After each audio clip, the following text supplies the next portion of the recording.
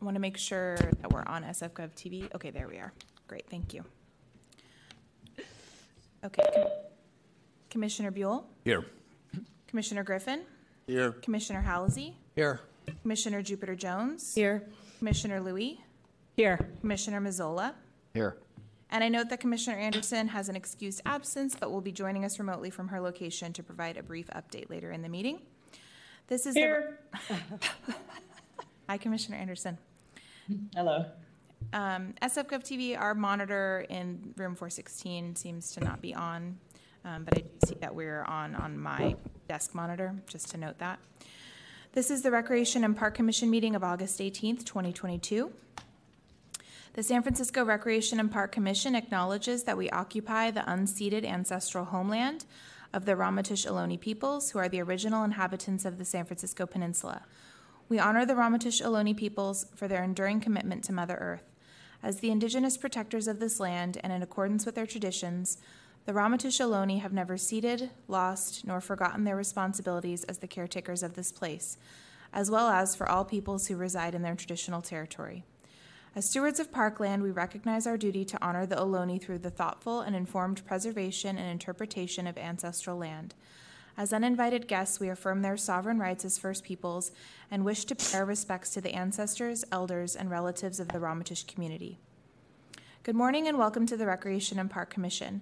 This meeting is being held in hybrid format, with the meeting occurring in person in City Hall Room 416, with options to join and provide public comment remotely as well.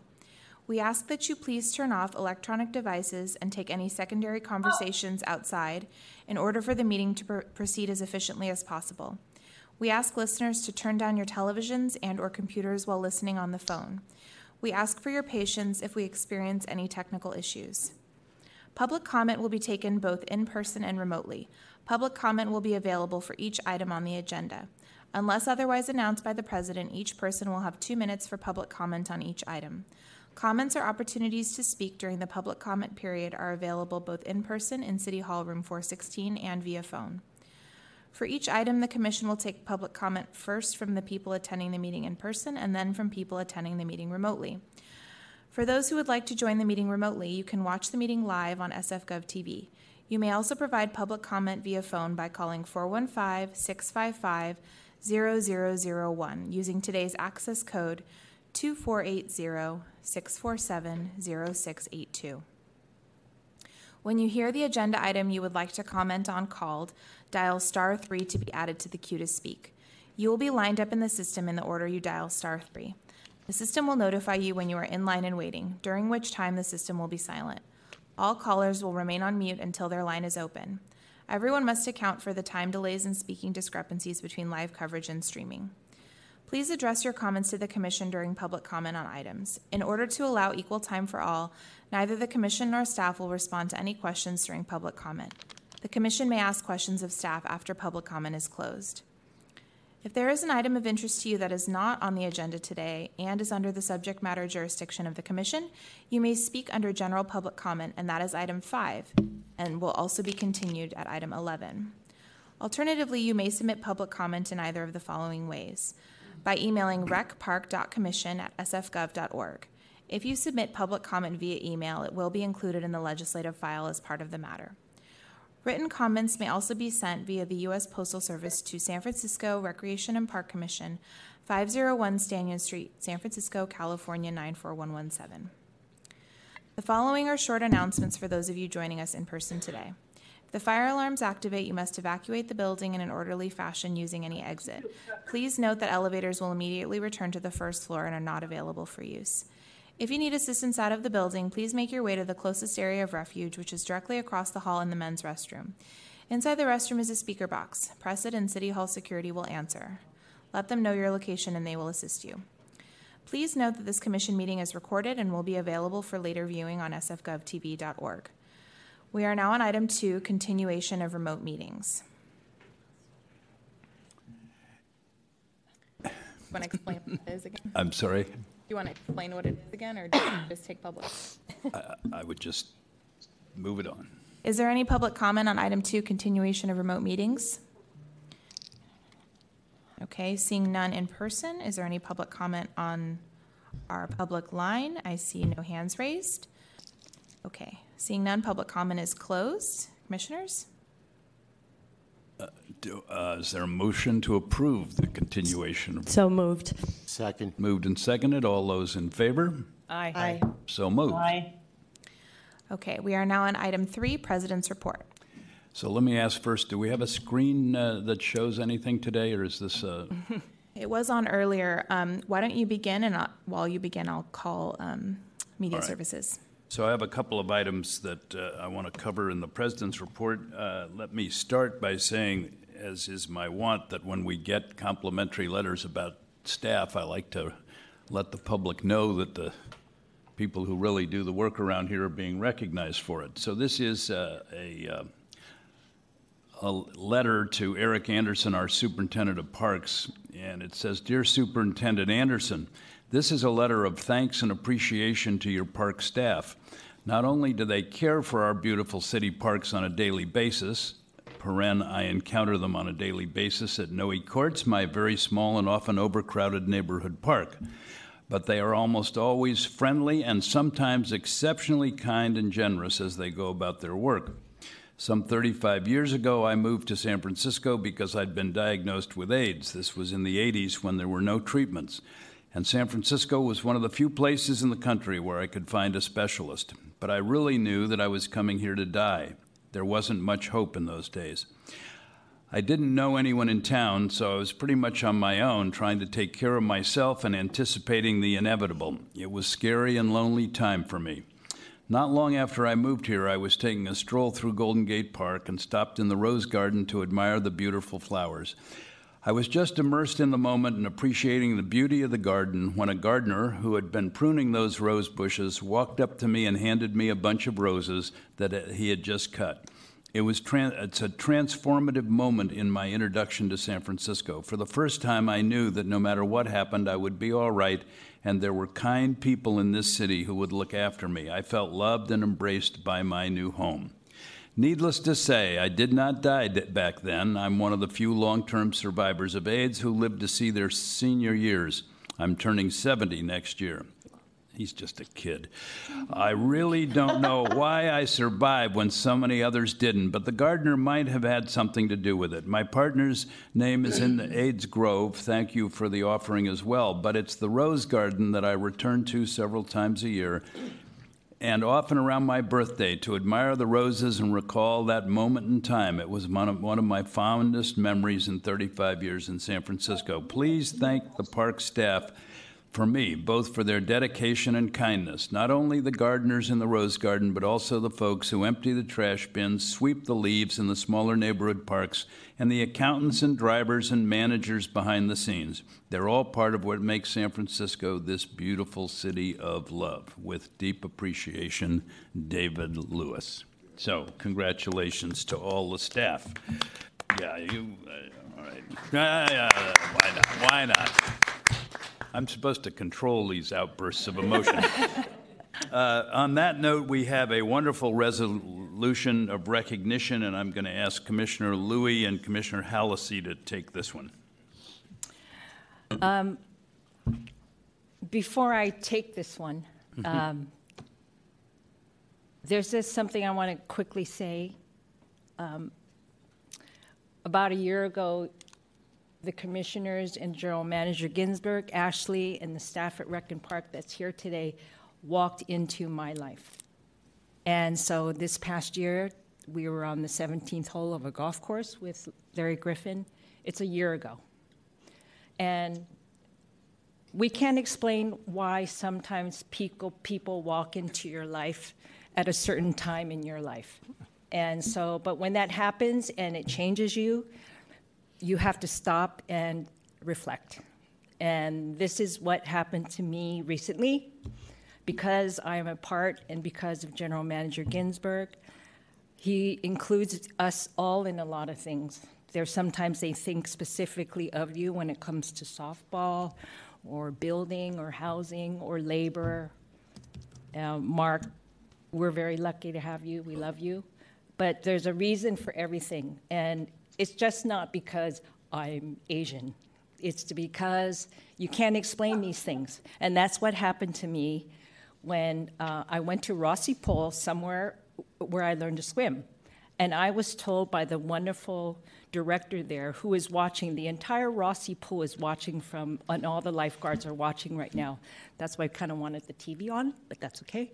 And Michelle Lee, during a video that General Manager Ginsburg planned with Larry Griffin, said hello to me, and she told me about this Aqua Flex class. And what it is Zumba in the water. And so since Michelle told us that, and I myself witnessed the beautiful transformation of Rossi Pool and these wonderful park projects, people walk into your life. And that's what happened. Today we are honoring someone that I met at Rossi Pool. Her name is Willard Harris. It's not, Willard, it's not because you're 102 and a half years old. It's because you are special, that the Rec and Park Commission wants to stop and recognize you. And commissioners, she's brought like her whole fan club here, okay? So all these people here, we swim. So I barely can recognize you because you have regular clothes on. You're not in your swimming suit, and Willard has a hat on. So I'd like to read this resolution, and I want to give a special thanks to our liaison secretary, Commission Secretary Ashley Somers. She has put a lot of work into this. General Manager Ginsburg, I just want you to know that. Ashley, we're blessed to have you. She has done so much work to put this nice resolution together, and together I've asked Commissioner Hallisey and myself to read this. So, whereas Willard Harris, a proud centenarian, is one of our most senior park users, having recently celebrated her 102nd birthday, and whereas born in Chicago, Illinois in 1919, Willard was raised in Jackson, Tennessee. She received her nursing degree from Meharry Medical College, one of the nation's oldest and largest historical Black academic health science centers. She later received a bachelor's degree from Tennessee State University and her master's degree from NYU. Whereas after achieving incredible academic success at a time when women, especially Black women, were not encouraged to pursue education and careers, Willard moved to San Francisco in 1957, when her son was only 6 years old. Whereas before having her daughter, Cynthia, Willard was hired as the first Black night supervisor at Mount Zion Hospital. She was later promoted to be the director of nursing service in 1964. Whereas Willard had a distinguished career in nursing, but one of her most outstanding achievements was when she left Mount Zion to work for San Francisco General Hospital, where with federal grant funding, she established clinics in high needs and underserved communities in San Francisco, including Potrero Hill, Hunters Point, and the Mission neighborhoods. Whereas with these clinics established, vulnerable patients who found themselves at San Francisco General Hospital had a safe and secure access to patient services. Whereas previously, they would not be able to get home after 10 p.m. because taxi drivers nor city buses would service those areas late in the evening. So Willard coordinated all the after drivers, okay? Whereas she has lived more than 6 decades in Haight-Ashbury, Coal Valley neighborhood, where she raised her son and daughter, who attended Grattan Elementary School, Lowell High School, and Washington High Schools. Whereas a mother of 2, grandmother of 5, great-grandmother of 4, parks have been an essential part of her experience as a San Franciscan. And whereas one of her most cherished memories of being in San Francisco parks was when she would have barbecues after church in nearby Golden Gate Park, where her family and their dog would spend the day enjoying each other's company and their natural surroundings. Many years later, her grandson would work at the Golden Gate Park Carousel, collecting tickets so kids and families could enjoy their day at the park. And whereas Willard also served as a Golden Gate Park docent, leading tours for tourists and visitors and helping provide a rich and valuable perspective on this treasured San Francisco park. And whereas before the COVID pandemic, at the age of 98 and 99, you might have found Willard at 6 a.m. walking up and down the steps 3 to 4 times around Kezar Stadium. And whereas for the past 8 years, Willard has enjoyed the low-impact and high-energy workout she gets at Rossi Pool, where she has made lasting relationships with her fellow swimmers, including our very own Commissioner, Vanita Louie. And whereas Willard was appointed by Mayor Art Agnos to serve on the Disability and Aging Services Commission, where she provided her unique experiences as a senior Black woman and healthcare professional to improve San Francisco for all. Now, therefore, be it resolved that the members of the Recreation and Park Commission, on behalf of the employees and citizens of the City of San Francisco, do hereby gratefully recognize Willard Harris's contributions to the people of this city and do express great appreciation for her superlative career, dedication to her family, and accomplishments that have significantly elevated the quality of life for all San Franciscans. Congratulations, Willard Harris.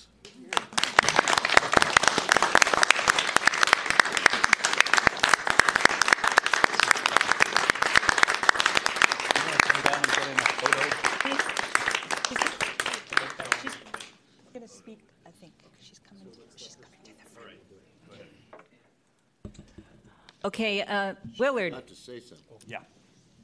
I just wanted to let you know that Willard, she does not need help in the pool, to get in the pool or to come out of the pool. She don't touch me, I can do it. SFGov TV, can you put this photo up on the monitor for us, just so we can see it?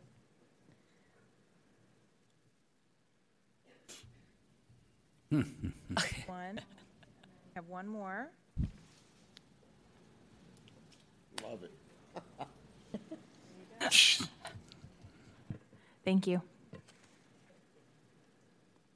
Okay, go right ahead. Welcome. Welcome. Can you hear me now? We can. I really, before I start, I wanted to know, where did you get all of that information? Because what you have done, you have spoiled it for me, because that's exactly what I was going to say on my piece of paper. So now you're going to have to hear it again. But I do welcome you and thank you for such an honor. I also want to give special thanks to the audience, to my elder sisters, to the work people, to my daughter, to my priest, to all of you. I thank you so much for being here. It is such a pleasure to have you here. I also have to give special shout out to my new best friend, Commissioner Vanita Louie.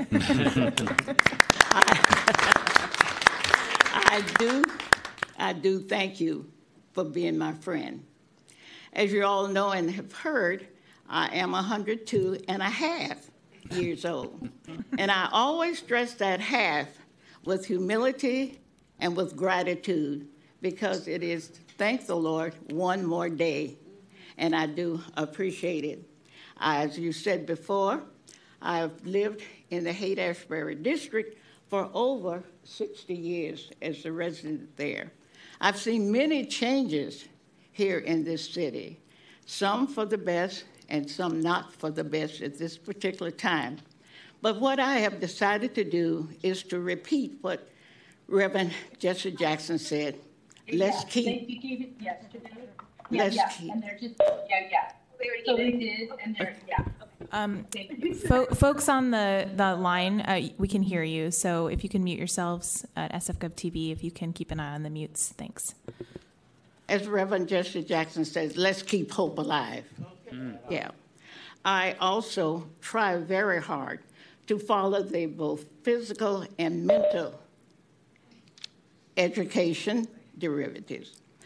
As a matter of fact, around 6 or 6:30 in the mornings, prior to the pandemic, you could find me walking around Kezar Stadium, up the steps and down the steps, looking at the beautiful sky, admiring God's work, looking at the little flowers that creep up between the cracks, just paid no attention to all those people that were running beside me.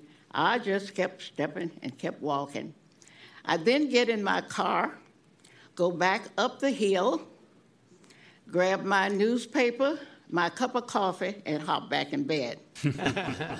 I forgot to tell you, though, that in this cup of coffee, I had a smidgen of brandy. Matter of fact, my doctor asked me, "Do you drink?" And I said, "Yes." He said, "How much?" I said, "A smidgen." He says, "What is a smidgen?" I said, "Check with Google." Again, I do love the Golden Gate Park. And as you said already, it was on Sundays that we would go to the park. I would grab a bench that had a grill, the children run around on the beautiful grass playing, me doing the hot dogs and the hamburgers, my husband just lying there enjoying life. But nevertheless, it was just a beautiful day. The dog running, wonderful. And of course, back in those days, money was tight. This was entertainment and also free. We would laugh and just have so much fun. Speaking of laughter, I've just recently discovered that laughter is now being taught in our colleges. Laughter is good for pain. Laughter is good for stress. And we really don't laugh that much. Again, I would say, how many of you have laughed today? How many of you have laughed even yesterday? Oh, there's laughter is very important. Let me tell you a little joke. There was a husband and wife, 3 o'clock in the morning, pouring down rain, and they hear someone say, "I need a push." And the husband said, "No way, I'm not getting up doing any pushing at this time." The wife said, "Now you remember, when we needed a push, someone helped us with our car." So he says, okay, I'll do that. So he gets up and goes to the front door. He don't see the car, and he says, "Do you still need a push?" The answer said, "Yes, I need a push." He says, "Where are you?" He says, "I'm on the swing in your backyard." So I said that there comes a time in our life that we all need a push. We need a push to really get up and get going in the morning. We need a push to finish that article. We need a push for our children. We push them to go to school. We push them to go back to school. We need a push. But I don't need a push to go to Rashipur. I've been going to Rashipur for over at least 7 or 8 years. Michelle and her staff are absolutely wonderful. My aerobic teacher, Chuck, I don't know if Chuck is here today, but Chuck, a wonderful, wonderful instructor. And we can only thank Michelle and that staff. They watch us over us from the time we get in that pool till the time we get out. Someone is right there watching to make sure that we're safe. Now, mind you, I can't swim, but one of my instructors, Susan, said to me years ago, "Don't worry about swimming. You just get in the water and do whatever you can do. Don't worry about what someone else is doing. You do what you can do." And of course, I followed the instruction of Mr. Arthritis. I raise one leg up and one leg down. Sometimes it's the knee, sometimes it's the back, but I'm in the water and I'm enjoying it. However, though, I don't go in further than about the 4.5 feet in the pool. And sometimes I wander down a little bit further. But I got my pool people here who said, Willard, get back in your lane. Get back, get back. You're drifting much, much too far.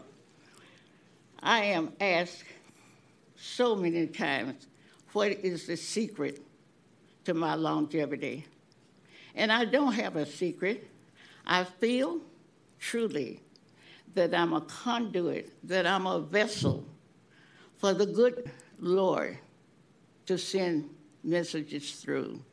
I pray daily that I be filled with the spirit of joy and happiness, that I may be a cup of strength to some other people. I do practice, however, the old adage, do unto others as you would have them do unto you. I avoid stress at any cost. I feel I'm too blessed to be stressed. I also practice forgiving. I try to forgive others and not only forgive myself for things that maybe I might have done unwittingly and what I have held on to. So I said, don't hold on. Let go. Let God. I also urge that you laugh a lot. Be kind to your neighbors. And one thing, don't forget, don't take your pain in advance, because tomorrow is really not tomorrow. It is today. So I said to all of you, let's enjoy this day. And by the way, a little smidgen won't hurt. Yeah. Thank you very much. Let's get a photo with the resolution and the commissioners. Go ahead, Commissioner, General Manager Ginsburg. There we go. Ms. Harris, that was just simply so beautiful. You're a celebrity over there. I'll wait. And it was just so beautiful. And I just have, and Commissioner Louie, thank you so much for making a friend. We like to say at Rec and Park that we try to make a friend every day, and you've certainly taken that to heart. But I have one question for you that's really important here. I see that you have 4 great-grandchildren and 5 grandchildren. How do you apply to be number 6? I would like to be your 6th grandchild. I have no answer for that. Anyway, thank you very much. All right. Shall we get a photo? Yep.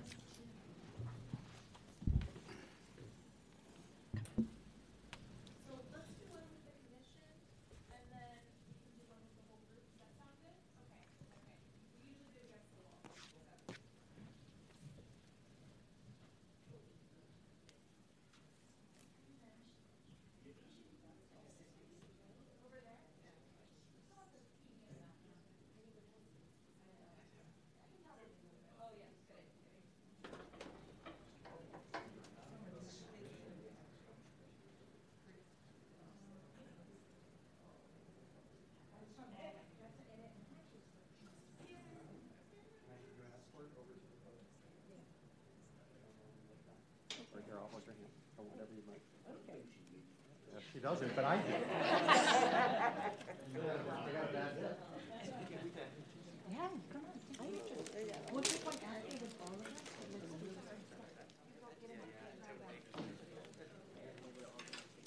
You want to get in this first one? Take a moment.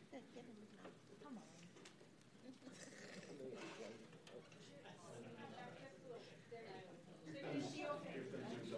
Oh, please.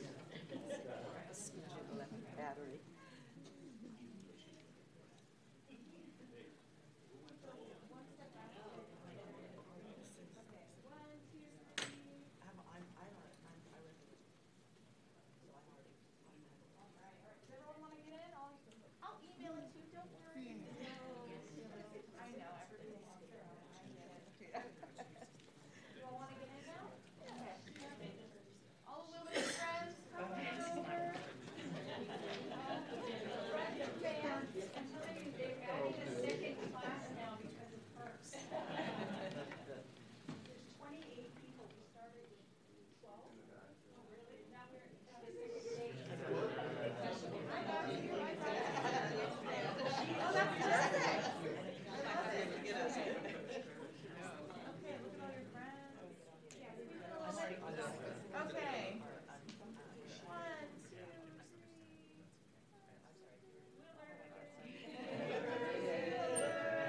And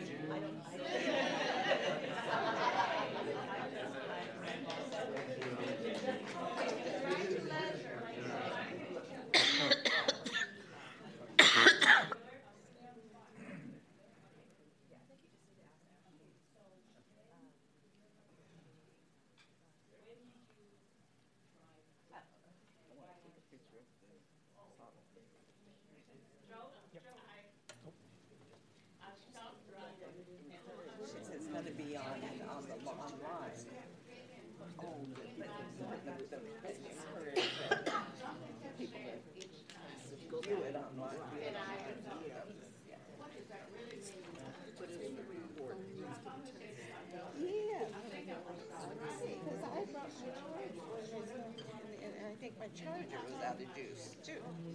That wasn't smart. Oh, what did I just do?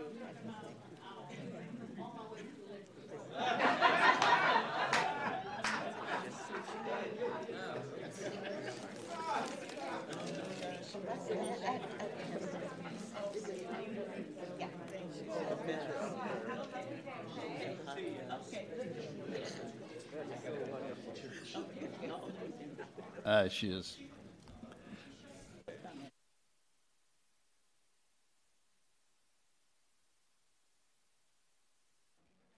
Thanks.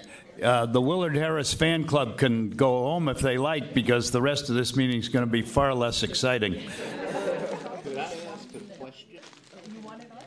I'm not. You're on. Miss Willard? Miss Willard, can I ask you a question? Oh, God. Out of all your achievements, it's the Haight-Ashbury guy here. Out of all your achievements, the one that really struck me was when you left Mount Zion to go to work for SF General and to establish the clinics around San Francisco. Mm-hmm. That was historic. That was absolutely amazing. You took it out, you took healthcare out into the neighborhoods. And I just wondered what your feeling was about that. I felt that it was such a need. And when I left Mount Zion, I have to admit to you, we had carpet floors and we had this and we had that. Over at General, we didn't have it, and patients were sitting on the steps. And when I went up there for an interview, I said to myself, if I get this job, no more patients will be sitting on the steps. We're going to make some changes, and we're going to put some clinics, hopefully, because that was the purpose of my going over there, is to establish clinics in the areas that was most needed. And, of course, Potrero Hill, Hunters Point, and the Mission. So those clinics' idea was through a grant. And the clinics were, if we proved that they were worthwhile, the city would take them over, and now the city is running those clinics. Ma'am, I applaud you. Thank you. Thank you. Thank you.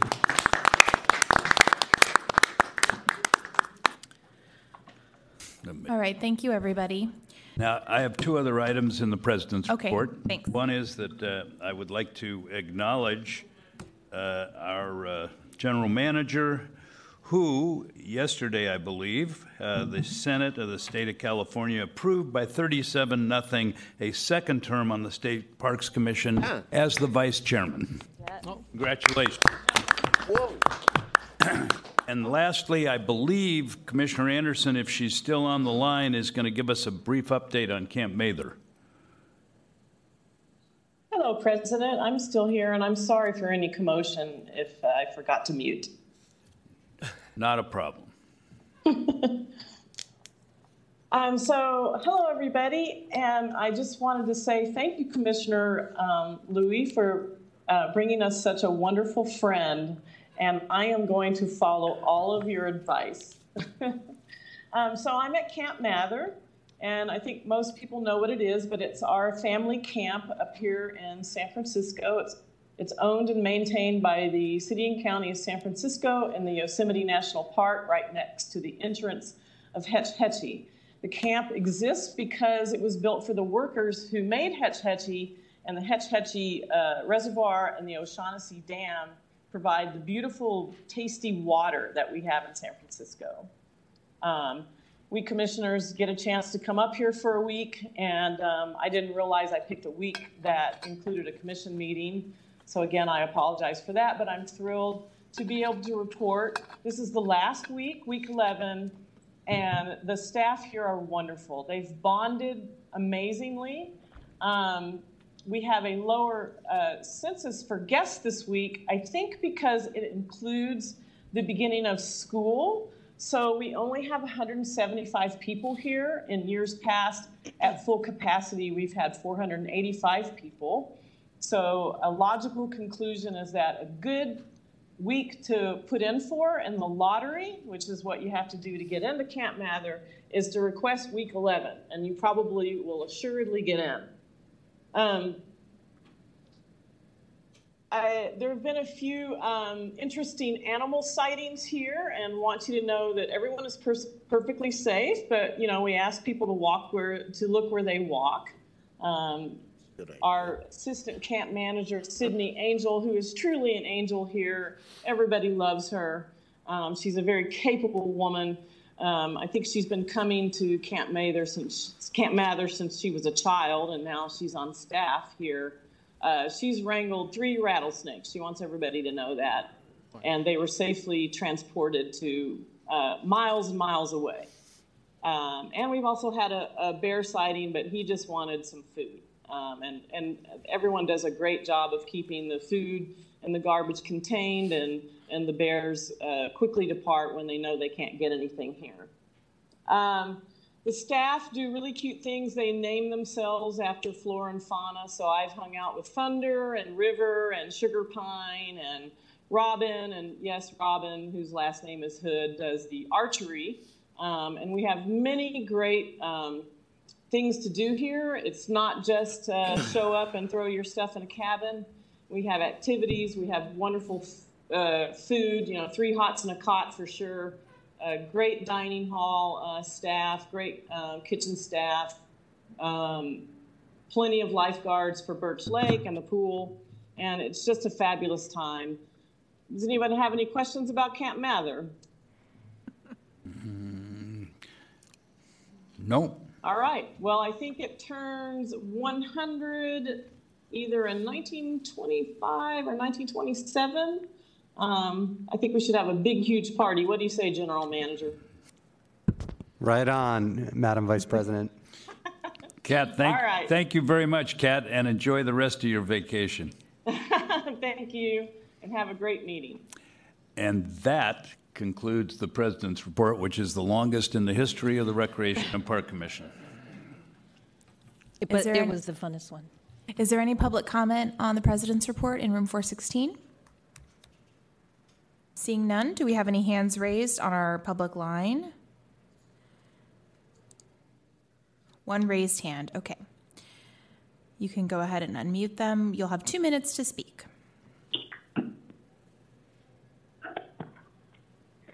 Hi, it's Bruce Stone. I want to thank you all for authorizing the emergency dredging of the West Harbor. I did send a letter though this morning. Bruce, I'm sorry, Bruce. This is comment on the President's report. I think that would. I'm sorry. No, that's okay. Nope, no worries. I'll wait. Just a few minutes. Thank you. They called on me. Okay. As a reminder, we are still on the President's report, which is item 3. We will be at general public comment on item 5. So if there's no other raised hands, I will say that public comment on the President's report is closed. We are now on item 4, the General Manager's report. Good morning, Commissioners. What a great President's report. So, President Buell, sometimes the long report bears fruit. So I have a few items for you today.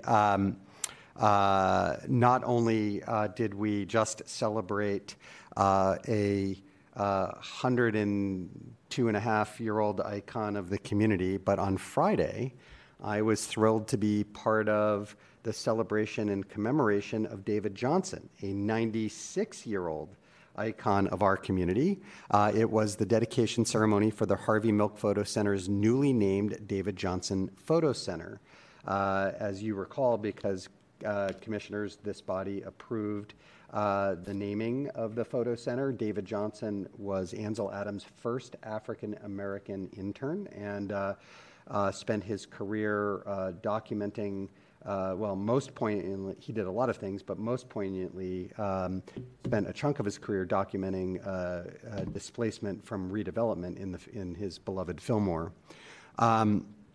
Mr. Johnson and his family were in attendance, as well as Senator Scott Wiener and Supervisor Dean Preston. And during the event, we presented Mr. Johnson with a plaque honoring him for his work. As I noted, Mr. Johnson's career is extraordinary. He is one of the city's most iconic photographers.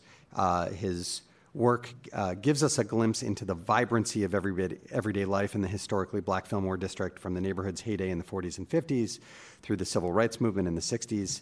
And so we were just thrilled to convene this honor. And I'll tell you, between Mr. Johnson and Ms. Harris, I have great hope for maybe catching John McLaren or something, because both of them are still moving with incredible verve and vigor late into their, what would you call it, centenarians? Thank you. Yes. Anyway, it was really a lovely ceremony, and thank you, Commission, for honoring David Johnson in this way. This item is called Music Everywhere. Earlier this month, one of our most anticipated yearly events, Outside Lands, was held at Golden Gate Park. This year's star-studded 3-day concert marked the festival's return to its normally scheduled August time slot. Last year, the festival was pushed to October due to pandemic-related setbacks, as you recall. Outside Lands has contributed more than $31 million to our budget since 2008, enabling us to hire a year-round full-time gardener for the festival grounds, maintain our open spaces, and offer scholarships to our top-notch recreation programs. The festival weekend infused the city's economy with an estimated $71 million, a needed jolt. And then this past Saturday, a free outdoor music festival was held at the Jerry Garcia Amphitheater in McLaren Park in honor of the 20th Jerry Day. As any good Deadhead knows, the Grateful Dead's legendary history has been deeply entwined with the magic of music in our parks since the 1967 Human Be-In at Golden Gate Park. And then, speaking of the Dead, the wildly popular Stern Grove Music Festival, the longest-running outdoor music festival in the Bay Area, this past Sunday completed its 85th season with a spectacular performance by founding member Phil Lesh. I believe Commissioner Griffin was there and was there the week before to see our mutual favorite Taj Mahal. It is certainly sad to see this San Francisco summer staple close up shop for the year, but we're excited to see what next year brings. And a special shout out to Stern Grove Chair Matthew Goldman and their Executive Director Bob Fiedler for their extraordinary cooperation and partnership for the festival. It was a hard year coming back for the first time in a couple years, and their leadership was incredible, and the partnership is as strong as ever. And then, later this month, on August 27th, the Due South free concert series at McLaren Park kicks off with Deaf Haven and Marbled Eye, two bands I know, Commissioner Buell, that you follow closely. This year's concert marks the return of the Free Music Festival after 3 years, having been canceled due to the pandemic in 2020 and 2021. The concert series runs through October and features a diverse lineup that aims to bring culturally relevant entertainment to the city's southern neighborhoods. And then on top of all this, weekly live performances continue at the Golden Gate Park Bandshell stage through the Lift Every Voice performance series presented by Illuminate, featuring music like rock, jazz, R&B, blues, funk, and much more. The free concerts, which include Singer-Songwriter Wednesdays, Jazz and Soul Friday Happy Hour, Saturday Culture and Community Performances, and Reggae Sundays, will run through November 2022. And of course, just around the corner, back after its own pandemic hiatus, first weekend of October, Hardly Strictly Bluegrass. So lots and lots of music in our parks these days. Some updates on India Basin. During the last few weeks, Rec and Park and our India Basin project partners held Friday teen nights at India Basin. The family-friendly events held on July 29th, August 5th, and August 12th offered a variety of games and fun activities for kids and young people in the Bayview District. The teen nights build on the India Basin Equitable Development Plan, which aims to engage Bayview residents and ensure that they are the main benefactors of the India Basin Waterfront Park project. We're very grateful to our community partners and the India Basin Equitable Development Leadership community, which make these community events possible. Special shout out to the A. Philip Randolph Institute and their fearless, wonderful leader, Jackie Flynn, and her incredibly talented and passionate staff for all of their work. Out at India Basin, we had approximately 100 people a night at these three events, so they were very successful. I also wanted to announce that the San Francisco Parks Alliance, also as part of our India Basin activation efforts, is set to host the free Sundown Cinema event at India Basin Park this Friday, showcasing the hit Disney film and sing-along Encanto. And then with the construction firm Swinnerton now approved as the contractor for the project, we anticipate holding a groundbreaking event at India Basin sometime in mid-September. And we've got a community day out at India Basin to celebrate the completion of our remediation work on next Saturday, or 2 Saturdays, August 27th, a week from Saturday. So we invite everybody to join us at that. We're very excited that the shoreline and habitat have been cleaned and restored, and now, finally, construction on the brand new project can begin. A few more updates. Late last month, District 4 Supervisor Gordon Marr introduced city legislation to keep the Great Highway car-free between Lincoln Way and Sloat Boulevard on Friday afternoons, weekends, and holidays under a pilot study that would last through the end of 2025. About a year ago, SFMTA and Rec and Park staff began examining how the Upper Great Highway could work as a promenade. Since then, the staff has submitted environmental applications required by CEQA. Once the Board of Supervisors approve Supervisor Marr's pilot study, staff will apply for a coastal development permit. During the pilot study, staff and MTA will be able to collect important information like usage data, alternative traffic options, and public feedback to then pass on a recommendation of the Board of Supervisors to consider the Great Highway's long-term future. Travelers may have also noticed some changes in Golden Gate Park. On Monday, Rec and Park and MTA opened a new traffic flow pattern for the stretch of MLK Drive between Chain of Lakes Drive and Sunset Boulevard. The intent of this new roadway configuration is to lessen southbound congestion on Chain of Lakes by giving vehicles an additional option to exit the park via an eastbound one-way lane on MLK and then onto Sunset Boulevard. Concrete barriers were installed on MLK Drive between Chain of Lakes and Middle Drive to create a separated space for people traveling by foot or bike, consistent with the car-free promenade approved in April by the Board of Supervisors. In the past couple of days, we've added additional barriers, signage, and roadway markers to protect pedestrians and cyclists and clarify and improve traffic flow for all. So this is a work in progress, and we keep doing our best to balance all of the competing interest and public safety needs in this space. I'd also like to report that Rec and Park has implemented new safeguarding measures to more effectively supervise projects on its properties. Earlier this month, the Comptroller's Office released an audit that found Rec and Park did not effectively oversee the Portsmouth Plaza Parking Garage renovation project, which was being managed by the nonprofit group Portsmouth Plaza Parking Corporation. The project exceeded its budget and wasn't adequately completed according to the audit. We agree that more city oversight was needed for this project, as the then Board of Volunteer Supervisors with the Portsmouth, with the PPPC board was able to terminate and sign new contracts without notice to us or approval. So moving forward, PPPC will no longer manage capital improvement projects. Additionally, we are currently setting up a process and procedures with the new PPPC board, including ensuring that the PPPC would not be able to enter into any contracts without Rec and Park approval. So we learn and we move forward. Finally, registration for fall activities opens this Saturday at 10 a.m. We have everything from citywide youth girls basketball leagues to our first open classes at the McLaren Lodge ropes course and so much more.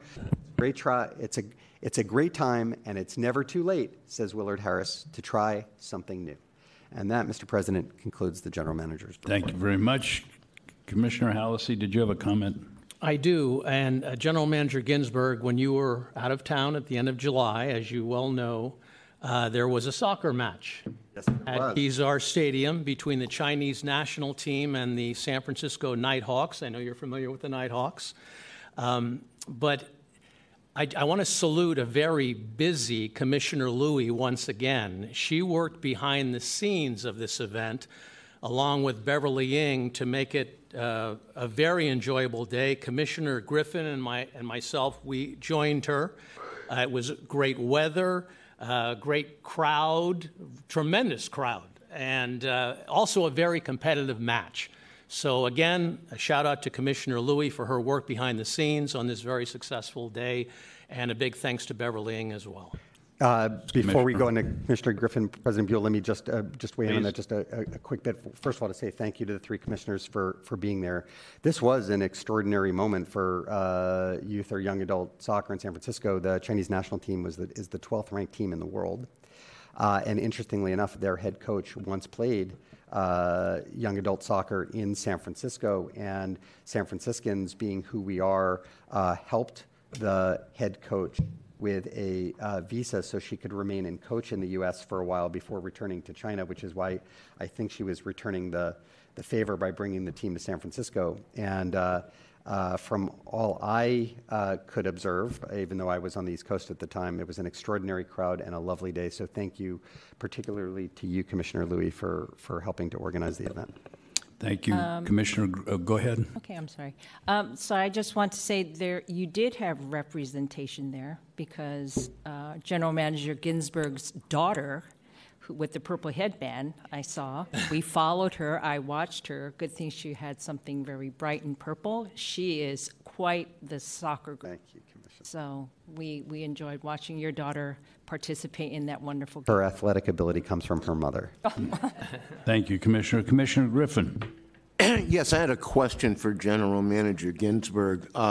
Regarding the report about the Portsmouth Square issue, you said that for now on contracts will be coming to Rec and Park for approval. Will that be staff or the commission?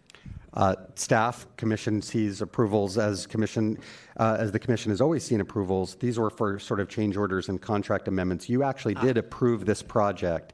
And, you know, this was a little bit of a unique situation. The PPPC board has a long history of managing this garage, and frankly, they've historically preferred to manage it very independently. And so, you know, as the controller rightly pointed out, there need to be some additional controls, even when a nonprofit has a long history in a space. It continues to be the department and the commission's responsibility to ultimately make sure that that space is well stewarded and that capital improvement projects are delivered appropriately. Thank you. Commissioner Jupiter Jones. Just quickly, and I apologize because I missed the July meeting, but I didn't want to go by without recognizing that the department, I got to have the fun opportunity to participate in San Francisco Pride Parade with San Francisco Rec and Park, and give a real big shout out to Anne Marie Donnelly for organizing that. But my middle child and I had a great time parading down Market Street. The return of San Francisco Pride was very well received, and everybody loved when the Rec and Park department came by. Everyone was very excited, and if there are any of those Pride Rec and Park shirts left, I would suggest getting one. They are very... We will actually make sure that all commissioners are blessed with some pride. Thank you very much. So let's do public comment on the general manager's report. Is there any public comment on the general manager's report in room 416? Seeing none, if you are on our line, you can dial *3 to be added to the queue. I don't see any callers there, so public comment is closed on the general manager's report. Okay, we are now on item 5, general public comment. This item will be continued to item 11. At this time, members of the public may address the commission on items of interest to the public that are within the subject matter jurisdiction of the commission and that do not appear on the agenda. So if you'd like to provide comment during general public comment, you can dial *3 now to be added to the queue. So Bruce, if you're still there, this is the time. Do we have any general public comment in room 416? On items not on today's agenda? Okay, seeing none. Do we have any? We have 2 raised hands. Okay, great. Please unmute the first caller and you'll have 2 minutes. Good morning. I would like to ask the commissioners if they could just explain a little bit about how park resources are protected from environmental hazards. Not long-term effects like climate change. I'm referring to specific immediate environmental problems. I'll give you an example. This park, this Potrero del Sol, it used to be Knudsen Park after its previous owner, then La Raza, and now it's Potrero del Sol. I'm sorry, if this is... They did tests back then, and all was good. No water or soil problems, clean bill of I'm health. sorry, I think this is fast forward please to mute the today, caller for me, or SFGov not TV. quite today, 2019. This neighbor, this SFGov one TV, please four- mute the caller.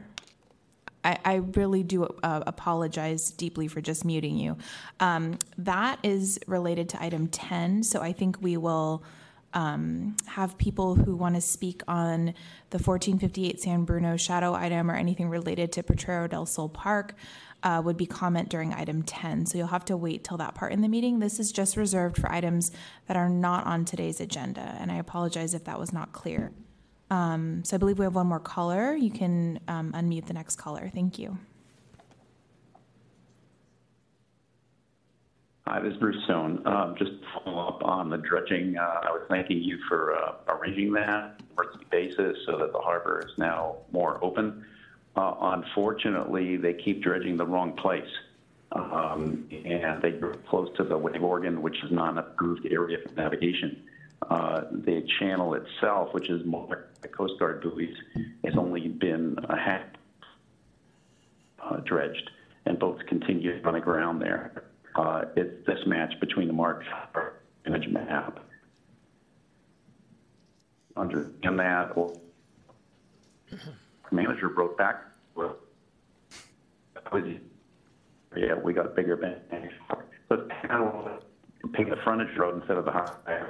Bruce, you're cutting in and out. To go back and Bruce, I'm sorry, you're cutting in and out a little bit. I'm happy if the president allows, I can extend your time. Sure. Okay.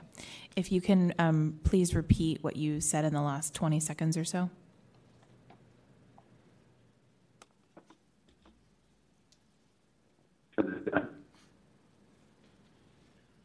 Bruce, it's really hard to hear you. If you're speaking now, we can't hear. Yeah. He can find a better place for reception and call back under general public comment at the end of the meeting. Yeah. Up to where the dredging is going on. Okay. Or the dredging episode. SFGov TV, if you could mute the call. Thank you. I'm really sorry, Bruce. Yeah, it was really hard to hear you. So I would suggest calling back or waiting until item 11 when we have general public comment again. And of course, you're always welcome to email us as well. I know you have our email address, but we'll hope to hear from you during number 11. Okay. Do we have any other raised hands, SFGov TV? Okay. Thank you for everyone's patience with technical difficulties. Okay. Seeing no further callers, public comment is closed. We are now on item 6, the consent calendar. Is there any public comment on items on the consent calendar in room 416? Okay. Is there any raised hands on our public line? Okay. Seeing no callers, public comment is closed. Commissioners? Chair would entertain a motion. So moved. It's been moved and seconded. All those in favor? Aye. So moved. Thank you. Okay. We are now on item 7, the San Francisco Zoo report.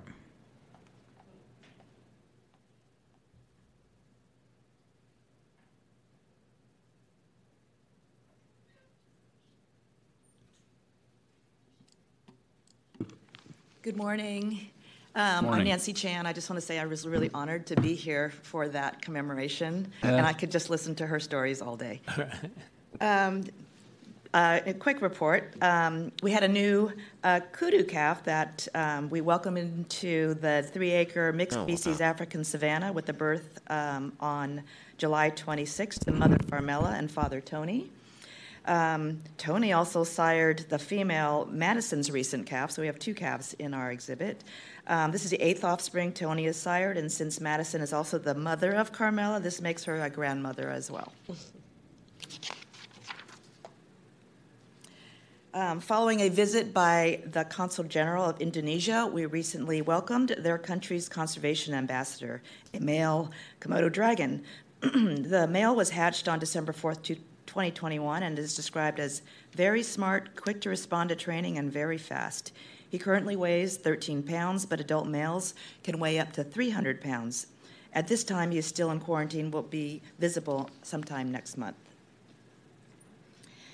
We hosted the March of the Penguins on Saturday, August 6th, one of our most popular events. This year, 5 penguin chicks, 2 female and 3 males, graduated from fish school where they learned to eat fish by hand, socialize with their caretakers, and learn how to swim. A special guest to the march was the Consul General of Ukraine, who named one of our penguin chicks Nadia, which means hope. On August 1st, we celebrated our male western lowland gorilla, Oscar Jonesy's 41st birthday with an epic celebration. As you can see from the photo, OJ is dismantling a colorful house. The theme of his party was the Pixar movie Up, and included a special banana treat next to a Fenton's Creamery sign and a book called Oscar's Adventure Book, just like the movie. We also celebrated the 14th birthday of our male black rhino, Boone, with a creative construction-themed birthday event that included watermelon and ice cake made of carrots and sweet potatoes and his regular diet. Needless to say, they hit the nail on the head and did a great job of raising the roof. We recently teamed with SFPD for their National Night Out, whose purpose is to enhance the relationship between neighbors and law enforcement while bringing back a true sense of community. The event was a great opportunity to bring police and neighbors together under positive circumstances. We were able to add to the festivities with a booth that featured a prize wheel, conservation coloring station for the kids, and an opportunity to take a picture with everyone's favorite penguin mascot character. We also recently hosted a group of 180 youth and their chaperones from United Play As. United Play As is a violence prevention and youth development organization in San Francisco. Its goal is to provide a safe and positive environment as well as adult support, academic enrichment, and leadership skills to prevent these kids from entering or re-entering the justice system. Many are children of incarcerated individuals. We had a lot going on this month. On Saturday, August 13th, the Children's Heart Foundation hosted their annual fundraising walk at the zoo, which raises money for research for congenital heart diseases in children. They had a record 559 participants and 60 volunteers, more than double of last year's numbers. Participants walked leisurely around the zoo over the course of the morning, just under a 5K. This is their 3rd time hosting at our site. August 10th was World Lion Day, a day to celebrate and raise awareness about the conservation of lions and highlight the plight faced by them. At the zoo, our 2 African lions, Sukari and Jasuri, who are mother and son, were treated to a variety of scent enrichment, such as animal bedding from the family farm, and of course, bones and meat treats. So some upcoming events. We have a Zootoberfest mid-September through early November. Basically, that will be a time when we have a big hay maze out, and a weekend of entertainment and a beer garden. Boo at the Zoo will be the weekend of October 29th and 30th with the popular costume contest, pumpkin treats for the animals, and candy for guests. And our Joy to the Animals will include a weekend of animal holiday treat presentations. And tomorrow, if you're keeping score, it's International Orangutan Day. Thank you. Thank you very much. Is there any public comment on the San Francisco Zoo report in room 416?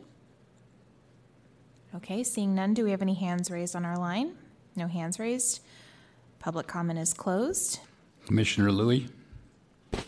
Next year, when you have night out at the zoo, can you kind of make a mental note to maybe invite the commission to attend? It sounds like a really fun night and a really fun place to celebrate. Good idea. And honor our police. Mm-hmm. Thank you. Thank you. Okay. All right, we are now on item 8, San Francisco Parks Lions, fiscal year 22-23 annual support.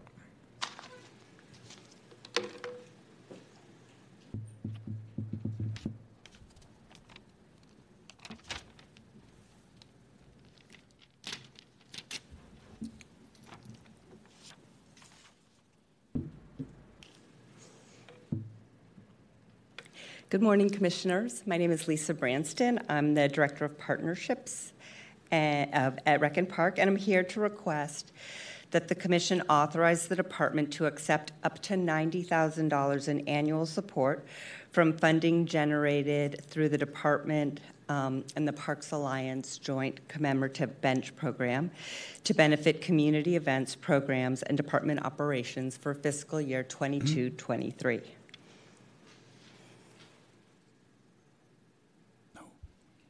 Okay, so a little bit about this item today. This isn't the first time you've seen this, and there's been a number of changes in the way that this funding is overseen by the city. So we've worked through those, and that's why we're coming back today with this request. A little bit of background, as you'll probably recall, in May of 2021, the department entered into an MOU with the Parks Alliance that governs exactly this annual support that the Parks Alliance provides to our programs and laid out a number of transparency requirements. And that was a one-year MOU with the opportunity for 2 one-year extensions, and since that time we did do a one-year extension.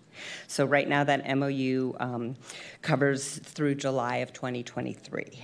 Through May of 2023. And then in January of this year, the Commission did approve acceptance of $90,000 in annual support for fiscal year 21-22. And we've since submitted quarterly reports on the use of those funds and as directed by the MOU, and we're almost complete with this year's spending, and as directed by the MOU, and on September 30th, we'll submit a reconciled annual report to the Commission on the use of the 21-22 funds.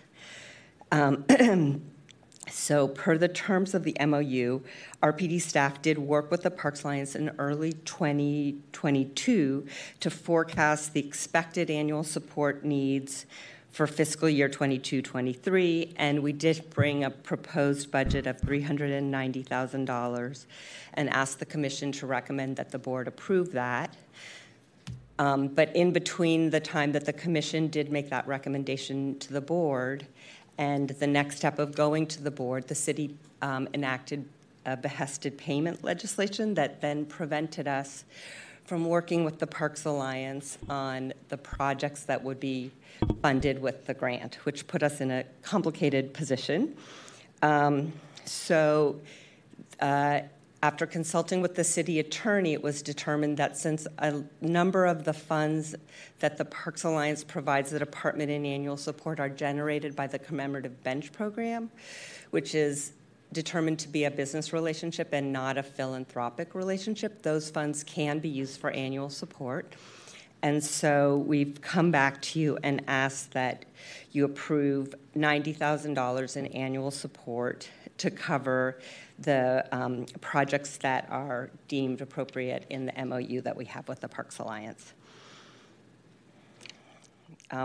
And so earlier this month, the Parks Alliance did confirm in writing that they can provide up to $90,000 in support just from proceeds of the Commemorative Bench Program, and that's why we're here today for this request. So let me just show you what we're talking about. Was on the right slide already. This is the proposed budget for the $90,000. It's a prospective budget that the Rec and Park Finance staff and partnership staff worked with each division of the department to get an estimate for this year. The funds are distributed only through a check request process with sign-off by the requesting division head and the Director of Administration and Finance. Expenditures are reported quarterly throughout the fiscal year, and at the end of this fiscal year, you'll be able to see the actual expenditure of these funds. And then I'll just share a few highlights of what this funding supports. So about $17,500, as you saw in the previous slide, will support youth development programs like our Greenagers, which offers teenagers that live or attend school in the southeast or northeast neighborhoods of the city paid leadership opportunities. and also our Tennis and Learning Center, which promotes academic achievement, health and wellness, and social economic development through the sport of tennis. It supports community events that allow staff to add extra elements to community events such as Extravaganza and Scare Grove. And we're also pleased that this December we'll be hosting World Cup soccer screenings, and these funds will use to support that as well. The funds also support our park bench maintenance program. This program has been on hold until we work through the legal implications of the pesticide payment legislation, and we're both the department and the Parks Alliance are very eager to open this up. The Parks Alliance, which deals directly with donors, reports that they've heard from more than 75 community members who have been interested in putting plaques on benches through this program and have had to get on a long wait list for that. So it's not only this program is not only a source of fundraising, but it's also an important resource for residents who want to honor friends and families in San Francisco parks. And then this funding also supports department rec programs and facilities. Our mobile rec wall, which was initially acquired through a philanthropic donation, does need the philanthropic support for its annual recertification. And in fact, when the funds were stalled, we had to put away the mobile rock wall for several months. And then the funds also support our volunteer programs. They allow the department to add a little bit of a layer of excellence to people who invest their sweat equity in our parks. And so it's very important, even though it's volunteer program's only $2,500, but it does allow the purchase of material, supplies, cookies, bottled water, other things that make these events just a little bit more special. And then lastly, but very importantly, these funds support, well, this may not be last actually. These funds do support staff development. They allow us maybe to go to an extra conference or take an extra class. They're very important for staff. And they also support employee recognition and appreciation. The picture you see here is a high school student who participated in our work creation program, getting an award that we were able to provide with some of the previous year funding. And then just to summarize, today's staff are recommending that the Commission authorize the department to accept up to $90,000 in annual support from funds held at the Parks Alliance and generated by the Commemorative Bench Program to support these important parks and these important programs for the parks. I did want to flag for you that if we do determine in working with the Parks Alliance that there are additional funds from the bench program and RPD has additional needs that could be funded in this way, that we may come back to you later this year and to request that you recommend that the board approve the next tranche of funding, because if we go over $100,000 in funding, that'll trigger the necessity for board approval. So we'll take that next step when we get there, but these programs are so important that we wanted to take this first step, and I'll let you know because the city attorney's become my best friend, but this whole approach was vetted with the city attorney. We are doing this in a new way, and I guess if you'll indulge me, I wanted to say thank you to the admin and finance team at Rec and Park and my team, particularly Nathan Tinclair, who's here in the audience, for taking what has been a fairly routine program and approval and finding a creative way to get the department these resources that really do add just a little bit of special sauce to the services that we try and provide for San Franciscans. And with that, I'm happy to take any questions. Thank you very much. Questions? Mr. Ginsburg, I see you have your hand up. Do we want to do public comment? Public comments. All right, public comment first. Okay. Is there any public comment on this item in room 416? Seeing none, is there anyone with their hand raised on our line? Seeing none. Okay, Public Mr. comment is closed. Ginsburg. Yeah, Commissioners, you should just know how lucky the Recreation and Park Department is to have Lisa Branston at the helm of our partnership division. And, lots of noise, lots of this, that, and the other thing that is really had the potential to really distract us from our work. Arguably, it was distracting. And lots of challenges in cultivating partnerships and cultivating support for all of the programs and all of the placemaking and all of the staff development that we do that makes this department so special, right? And I cannot think of someone with more vision alignment, integrity, resilience, and painstaking attention to detail to guide us right now than Lisa, and she deserves not just this commission's thanks and not just our department's thanks, but our city's thanks. Well, thanks. Thank you very much. Commissioner Louie. Lisa Branson, we just want to thank you. And Nathan Tinclair, I know him very well. Great. Last time I had a shovel and weeding in Chinatown somewhere, and he was a project manager. And I'm very proud of your department. I know you guys have been working double time with all this legislation and finding ways to keep our parks beautiful. So it's not easy. So we just want to commend you in putting in the effort, and I agree, all of us agree, and we want to thank General Manager Ginsburg for doing double time too. So thanks. Thank you. Commissioner Griffin. Thank you so much for all that you do and for the report you gave today. I'm sorry, I am totally confused with this new behest legislation. Join the club. How are we affected if we vote affirmatively for this? You're not affected at all. This is completely in accordance with all of the departments and the city's new policies. Okay. With city attorney approval. Yeah. I'll take your word for it because I still don't understand.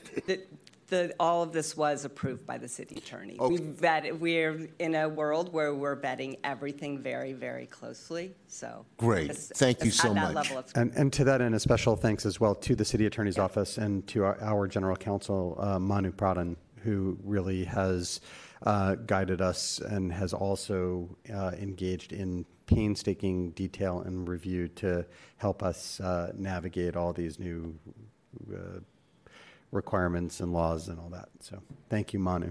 Yeah. So on that note, the chair would entertain a motion to approve accepting this money from the park. So moved. Seconded. Moved and seconded. All those in favor? Aye. Aye. So moved. Thank you, Lisa.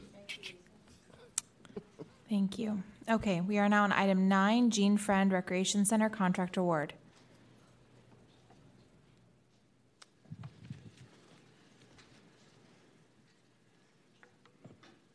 Good morning, Commissioners. Good morning. General Manager, Commission Liaison, Melinda Stockman Sullivan, Project Manager, Rec and Park Department, Capital and Planning Division.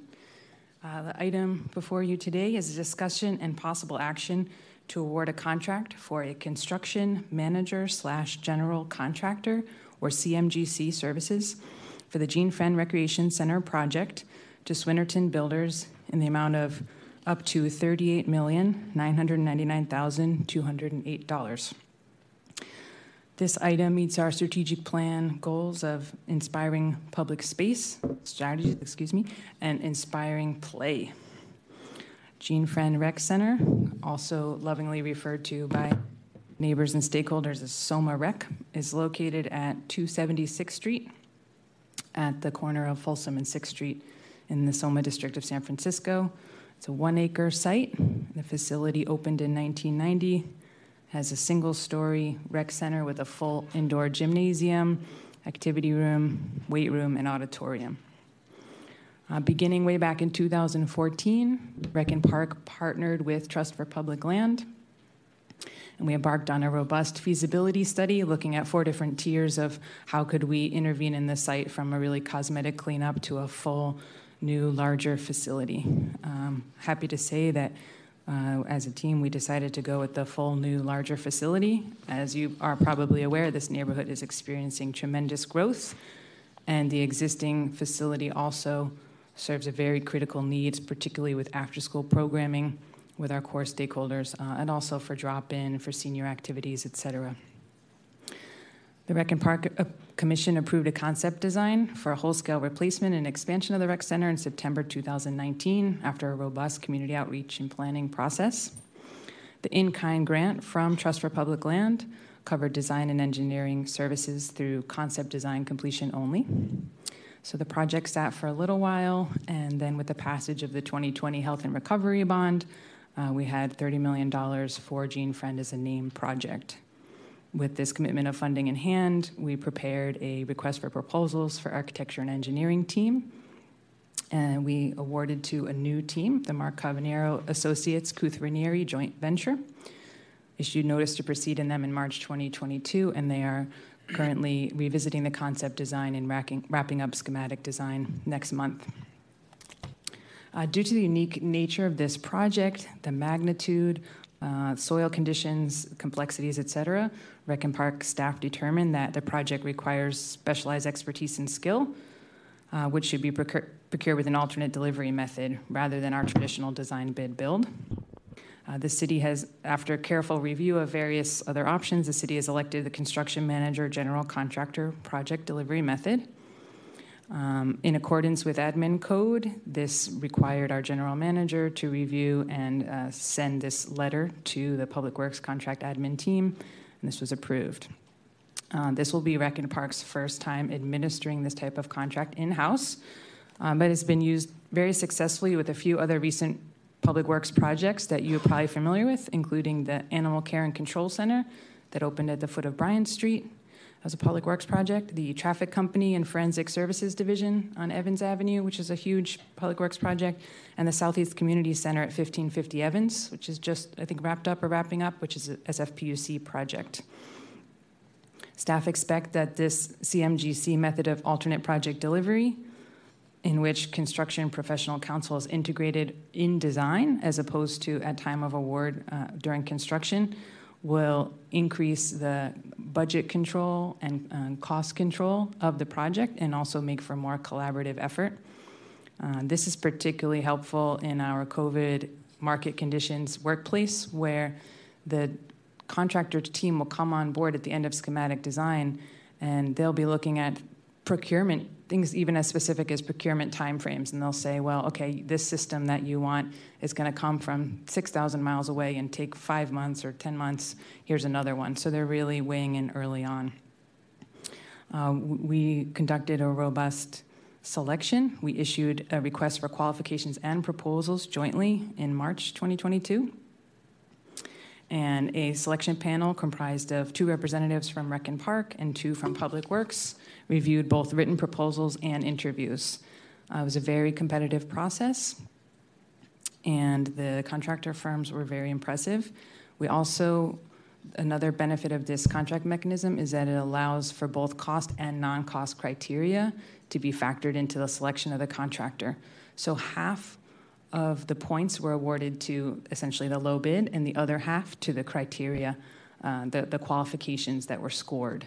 We had an option to choose what that split was, and we thought that since this is our first time, we wanted to be conservative and definitely factor in cost, but also the qualifications. Public Works contract admin staff opened contractor bids. They were reviewed, and the proposals were scored, and all compliance was scored. This will also be a PLA project, subject to the city's project labor agreement, and we're already working with the Office of Labor Standards Enforcement and Public Works to get the paperwork started with Swinnerton. A notice of intent to award letter was sent to Swinnerton Builders on June 1st, 2022. We presented contract award as discussion only at Capital Committee in June, and then due to the recess in July, we're coming back in August. The scope of services includes a general contractor to come on board during design and also what are called their core trade subcontractors. So mechanical, electrical, and plumbing, and a deep foundation structural subcontractor will be on board during design to provide input. They have multiple submittals from the design team that they'll review and put their own cost estimate on, and constructability review. This is called the pre-construction services phase, and we anticipate issuing NTP or notice to proceed for this phase, hopefully by early October, pending your approval. The CMGC will lead the CMGC team, and they will work with their core trade subcontractors. For the remaining trade works, the CMGC will utilize 100% construction documents or earlier submittals, and they will bid out that work with oversight of the Rec and Park Department. Funding sources for the whole project include an in-kind grant of just over $500,000 from Trust for Public Land, 2020 Health and Recovery Bond, and development impact fees, both received and not yet available. Development impact fees are not yet available from the Central SOMA plan and one other tranche due to pandemic-related market impacts, but staff have worked very hard over the last month or so to identify financing options to cover the possibility that the development impact fees are not available at the time of issuing notice to proceed for construction services. We've identified following sources to fulfill the project funding gap, including impact fees and additional 2020 Health and Recovery Bond monies. I will, at the conclusion of my presentation, I'll hand the baton to our division manager, Stacy Bradley, to talk just a couple minutes in more detail about that. Again, pending approval today, we anticipate bringing on the contractor for pre-construction services by mid-October, hopefully by early October. We've been working since 2014 with core community stakeholders, particularly United Playas, West Bay, Soma Filipinas Multi-Service Center, Bayanihan Equity Center. The project, of course, is supported by Trust for Public Land. We're more recently in touch with the Mid-Market Community Benefit District. Former Supervisor Matt Haney and current Supervisor Matt Dorsey also support the project. I'll now hand the floor to Stacy Bradley, our Director of Capital and Planning, to speak a bit more on project funding. Happy to answer any questions. Thank you. Thanks, Melinda. I just wanted to share quickly the financing plan that was in your staff memo from Melinda. Because this project is so important to the city, to the department, and to the community, we decided to provide bridge funding until the funds are available through the Central SOMA Impact Fee District. So we will be using cash on hand from impact fees already received. Currently, the cash is within the 11th and Natoma Park Development Fund, and so that cash will come over to the appropriation for Gene Friend. We do have the appropriation already for the full $25 million that we're anticipating from the Central SOMA Development Impact Fee. And then we're also using some more funds from the Health and Recovery Bond so that we will be reimbursed for these projects once the development impact fees arrive. Some money from the contingency buckets as well as two programs buckets that are aligned with the project delivery, so playgrounds and sustainability. And then a little bit of extra money from Open Space Fund, our undesignated contingency, the undesignated reserve, and a little bit more funding from the Downtown Park Fund.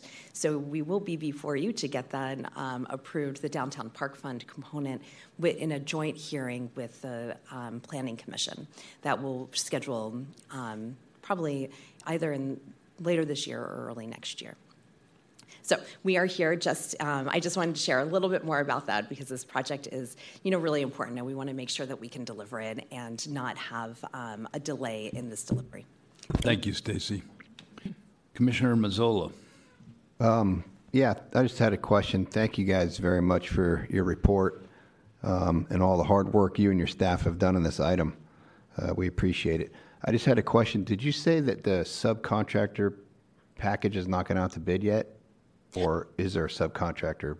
Correct. So there are, it's a two-part answer. So the pre-construction services are for the general contractor and 2 subcontractors who have been identified as core trade subcontractors. So that's MEP and also Deep Foundation Structural. So those folks are all on board for pre-construction. The other trades will be brought on for construction via trade packages. Okay. Because usually in our packet, in the past, I've asked for subcontractor lists. Yeah. And I haven't seen them on, they weren't on any today. So if they weren't picked yet, that's one thing, but I'd like to see them in the packets when there's a reason why available. they're not. There's a reason why it's not in the packet. This is the first time we've ever done a CMGC project. So we don't. So we're bringing on Swinnerton to actually help with the final stage of preparing construction docs, and then to put it out to bid to the full. Swinnerton will be the GC, and then you have these two core trades, and we'll make sure that. Next time we do a CMGC type thing, we'll include the subs that have been brought on. But the reason you don't see other subs is because they haven't been identified yet. I appreciate that, but on a generalization, sure. I'd like to see those in the future, like in the couple item numbers within the consent calendar. I don't think I saw a subcontractor list on them either. So if you could just provide those in the future, that'd be great. No problem. Thanks. I have another contract award coming in September, so I'll Good. put that. So noted. Very much. Thank you. Commissioner Griffin. I'm sorry, Commissioners, do you want to take public comment before we ask more questions, or is this? I wasn't going to ask a question, actually. Okay. I wasn't going to ask a question. I wanted to make a statement. Please do. About 48 years ago, when I first started getting involved in civic activities and all that kind of stuff, I actually had the occasion of meeting Gene Friend and actually getting to know him a little bit. And it's kind of exciting that 48 years later, I'm voting on redoing a rec center that was built on his behalf. And it just kind of tugs at the old heartstrings, so I wanted to express that. Tug away. Thank you. With that, I don't see any other questions. Let's go to public comment. Do we have any public comment in room 416? Come on up. You'll have 2 minutes. Would it be okay if I introduce this person who's about to speak? This is Tim Figueres. Tim worked 30-plus years for the Recreation and Park Department. He was the lead director at Gene Friend Rec Center, which was SOMA when Tim was in charge. He also was the RPD representative running San Francisco youth baseball for the entire city. Wow. So, Tim, welcome here today. Welcome. Thank you. Okay. I just want, first of all, good morning, Commissioner President Buell. And good morning. Fellow commissioners and General Manager Ginsburg. I just wanted to urge your support for this project. The center, although it was 25 years old, has really become run down because it's used an awful lot. When I was first there, we used to get 300 kids a day, and this was before anything else was there, and it kept kids off the street. And now they have, UP has helped take over some of the programming, and they just had a summer program that I believe had around 250 kids there during the summer. And all through my years at SOMA, there's never been, well, when I first got there used to be big gang issues. When that rec center opened, the gang issues disappeared. Any gang that showed up in South of Market came from somewhere else. And a lot of it was because the kids had somewhere to go. They were kept busy. They had a social aspect. They met a lot of friends. They respected a lot of us. And, you know, it also helped, the homeless was also helped there because a lot of them started hanging out there. And they weren't a big burden on the businesses in South of Market, right? And just as long as they behaved themselves, I always welcomed them. And, you know, and they were also big watchdogs for the rec center. They would tell me if something was going wrong, if something was up, you know, just like the kids, they would tell me if, hey, there's going to be a fight in about 20 minutes. And it really helped. And I just hope that, urge you guys to okay this project and support it. Thank you. Thank you very much. Are there any other speakers in room 416? Okay, seeing none, do we have any raised hands on our public line? 2 raised hands. Okay. If anyone else wants to raise their hands, you can press *3. First speaker, you'll have 2 minutes. Hi, good morning, commissioners. My name is Heather Phillips, and I am a member of the Friends of Jean Friend and Victoria Manalo Drake Park. And I just wanted to come and give my support for this project. We have been working with the Trust for Public Land and Melinda and folks at RPD since 2014. And there has just been a tremendous amount of work, a tremendous amount of community engagement for stakeholders. And we are so excited to be at the place where we are hiring a contractor, where we can actually start to see this beautiful plan come to fruition. And I am just voicing my support and hoping that you will also support this much needed renovation in the South of Market. Thank you so much. Thank you. Next speaker. Hello, happy almost noon, commissioners and RPD staff. My name is Misha Olivas. I am with United Playas and also the Friends of Jean Friend and VMD Park. I'm also a Soma resident. I live about 2 blocks from the rec center. And like the previous callers and Tim, I'm so sad I can't give you a hug over there. This is our only rec center. This is the only rec facility in the South of Market. And so we hugely support this project moving forward. Like was stated, you know, we just wrapped up summer program, a free full-day 8-week program for kids in the neighborhood to have somewhere safe to be. But not only is it for kids, you know, it's a place where our homeless community members can charge their phone and use the bathroom and recreate with dignity. And so we're so excited that this is continuing to move forward. I really also want to thank Director Ginsburg and Tanya Peterson from the zoo for making that trip happen. It was amazing. I'm so glad you guys were able to see that picture. Sorry to tag this onto this item, but you know, we have kids who are here in Soma that have never been to the zoo, and so they were super juiced, even though it was an hour-long bus ride. You know, they just had a really great day, and so we appreciate all the support that we've gotten from RPD. We are happy to continue to be a partner in this neighborhood to make sure that the RPD facilities and our community are getting the resources that they need. And with that, I would love to also invite all of you. We do an amazing Halloween carnival on Halloween Day at the rec center, and we'd love all you commissioners to come out, throw some candy at the kids. It's a really fun time because it's not safe in our neighborhood for kids to trick or treat. So we really try to just create something for them to have that, you know, quintessential childhood experience. But again, I fully support this moving forward and just really appreciate all the support that we get from RPD and you all. Thank you. Thank you. We have one more speaker. Next speaker. Good morning, commissioners. This is Tracy Everwine from the Community Benefit District. We too are calling in full support of this item, and we're very excited to see this important project move forward. Thank you. Thank you. Okay. Seeing no further callers, public comment is closed. Commissioners? Chair would entertain a motion. So moved. Second. Moved and seconded. All those in favor? Aye. So moved. Thank you. Thank you. We are now on item 10, 1458 San Bruno Avenue, Shadow on Potrero del Sol Park and James Rolfe Jr. Playground.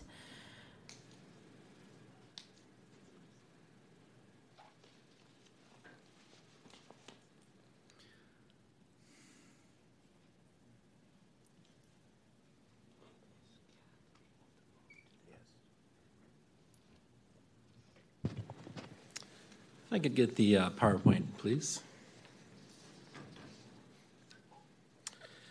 Thank you, Commission Liaison, and good morning, Commissioners. My name is Chris Towns. I'm a planner with the Recreation and Park Department, Capital and Planning Division, and I'm joined today by Ella Simonsky from the San Francisco Planning Department, the project planner on this case.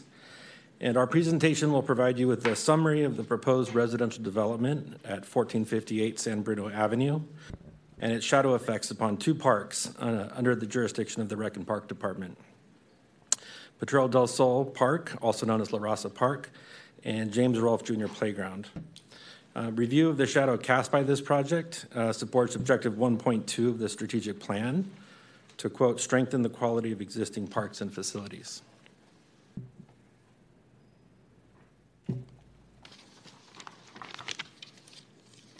For a shared policy and code context, Prop K, the Sunlight Ordinance, was aimed at protecting park properties from the negative shadow impacts. Was approved by voters in 1984, which subsequently led to the adoption of Planning Code Section 295 in 1985, which prohibits the city from issuing building permits for structures greater than 40 feet in height that would cast a shadow upon a property under the jurisdiction of Rec Park, unless the Planning Commission, after consultation with the Rec and Park Commission, finds that the shadow would not have a significant adverse impact on the use of the park property. In 1989, the Rec and Park Commission and the Planning Commission jointly adopted what's commonly referred to as the 1989 memo, which identified quantitative as well as qualitative criteria for determinations of significant shadows.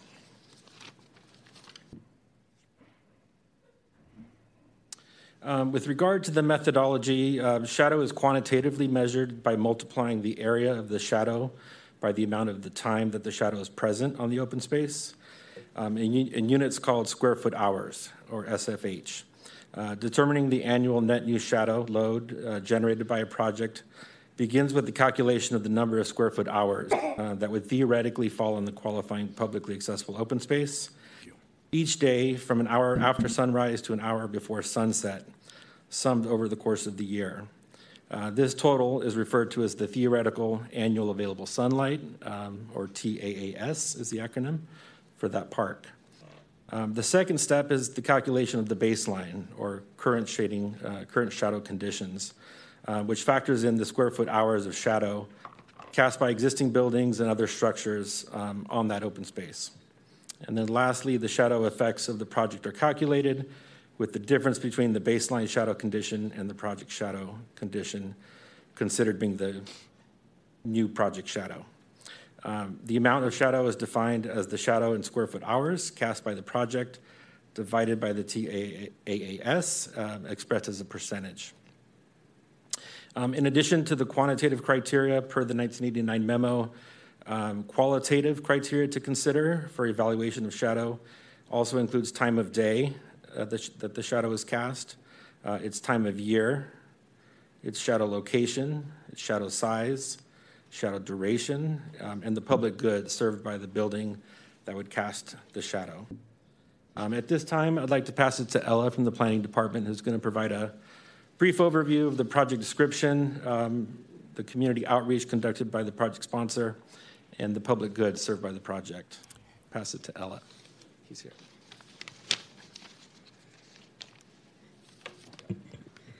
Hello. The proposed project, the project proposes to demolish 3 light industrial buildings, and one of which contains an unauthorized dwelling unit, and the new construction of a 5 to 7 story residential building over basement with a maximum height of approximately 73 feet, utilizing the state density bonus program. The building in total would contain 232 dwelling units, with a dwelling unit mix of 137 studios, 2 one-bedrooms, 91 two-bedrooms, and 2 three-bedroom units. The project would also have 134 Class 1 bicycle parking spaces and 12 Class 2 bicycle parking spaces, and would not include any vehicle parking. The project is seeking a density bonus of 38.75%. And requesting waivers to the development standards for height, rear yard exposure, and off-street loading. It is also requesting concessions from open space and permitted obstructions. Related benefits to the project include the 232 new dwelling units, which would add to the city's overall housing supply.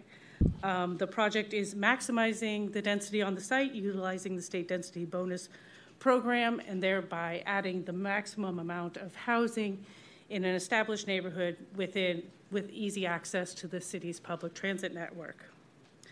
The project would provide a minimum of 20% of the dwelling units of the proportion of the base project, or 29 units, as on-site affordable housing units. And it would pay impact fees, as well as impact fees for the affordable housing fee for the requirement not satisfied by the on-site units, which would add to the city's ability to increase its affordable housing goals. The project also includes the 134 Class 1 bicycle parking spaces and 12 Class 2 bicycle parking spaces to support the city's bicycle transit network. The project sponsor's outreach has included a pre-application meeting held at the Potrero Hill House in November of 2019, a virtual community meeting held in April of 2021, a virtual meeting with representatives of United to Save the Mission in June of 2022, and a community meeting held at the Mission Community Center in July of 2022.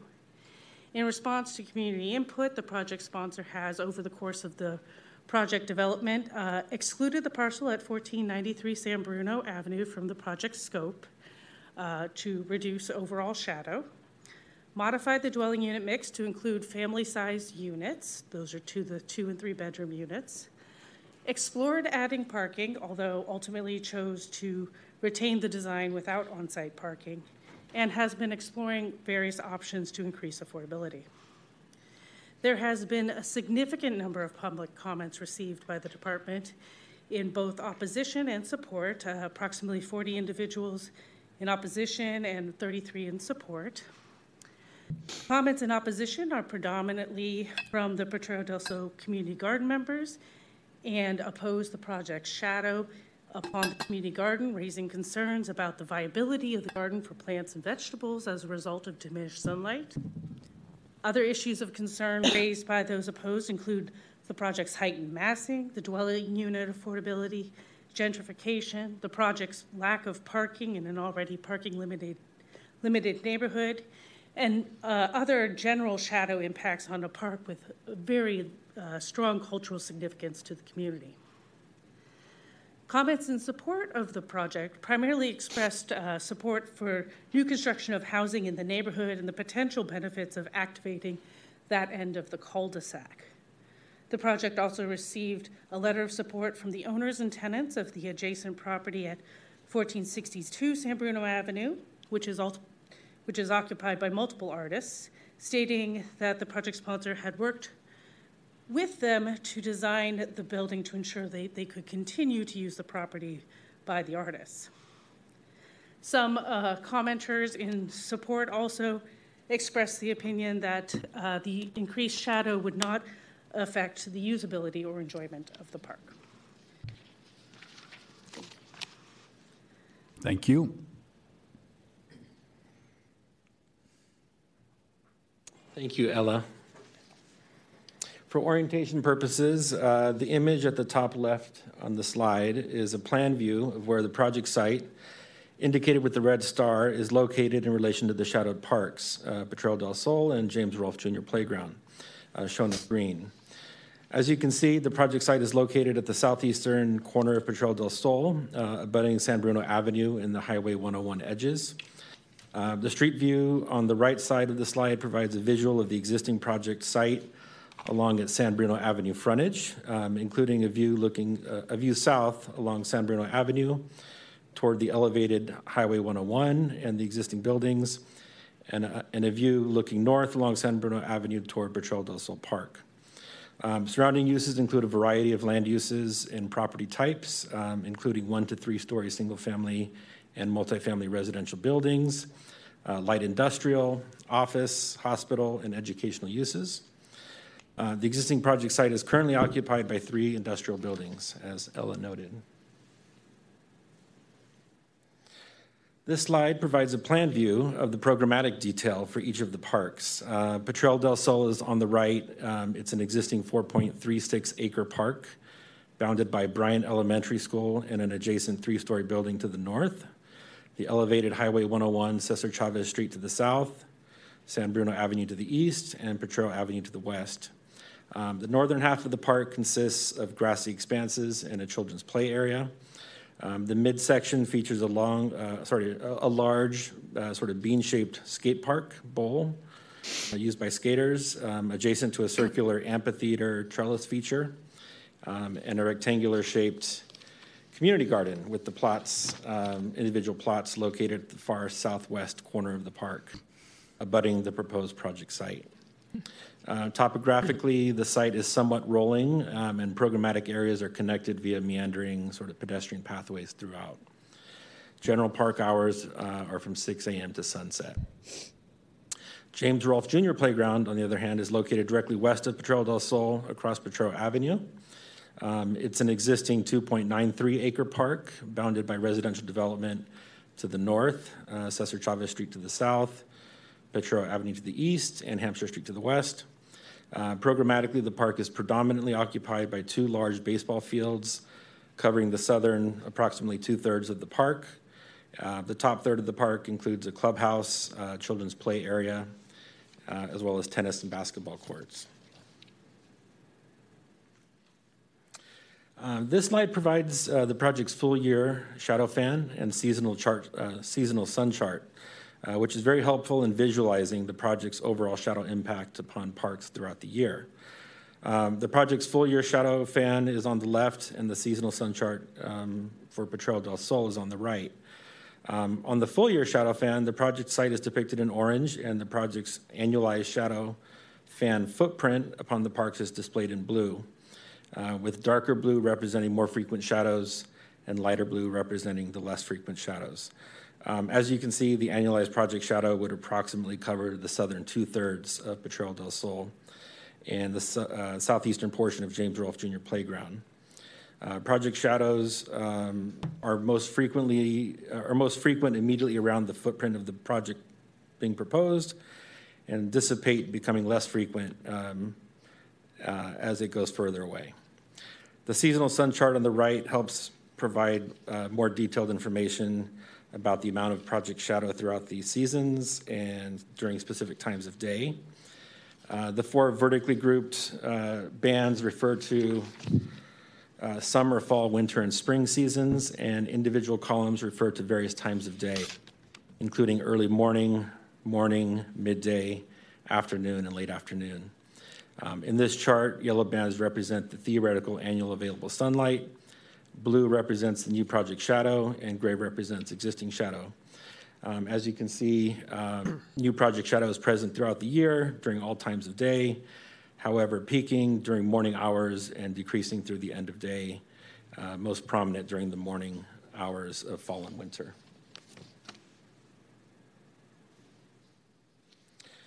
Here's an animation of the maximum net new shadow day on Potrero del Sol, occurring on December 20th, beginning at 8:19 a.m., lasting through the end of day. And it's on a loop, so you can kind of, if you keep an eye on it, you'll see it recycle. As you can see, beginning at 8:19 a.m., new project shadow casts over the northeastern portion of the community garden, all of the skate park, and over the central grassy areas of Potrero del Sol. However, by 10:30 a.m., the shadow leaves the community garden and most of the skate park, receding in a southeasterly direction over the circular amphitheater and trellis feature, and table grassy areas during midday, and afternoon is off of the amphitheater by late afternoon, occurring only over the grassy landscape southeastern corner of the park through end of day, which is 3:45 p.m.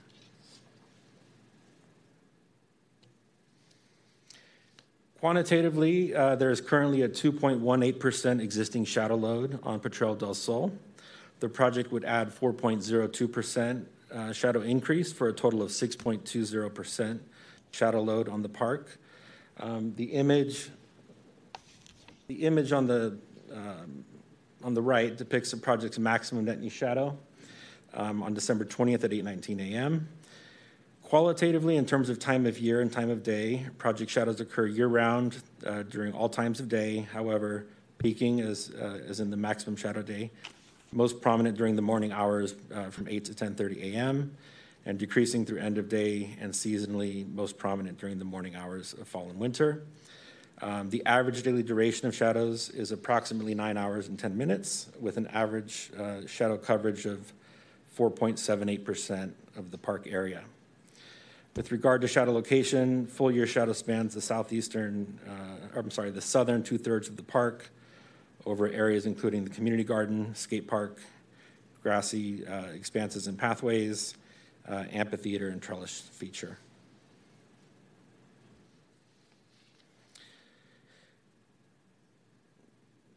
With regard to James Rolfe Jr. Playground, quantitatively, there's currently a 6.97% existing shadow load.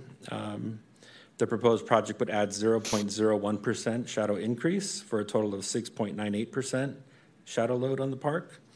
The image on the right depicts the project's maximum net new shadow, which occurs on June 21st at 6:46 a.m. Qualitatively, in terms of time of year and time of day, project shadows occur in the spring and summer, but only during the morning hours before 8 a.m. The average daily duration of shadows is approximately 6.7 minutes, with an average size of about 4% of the park area. With regard to shadow location, new project shadow falls over the park's southeastern corner over the baseball field, as you can see depicted in the blue at the bottom right of the park.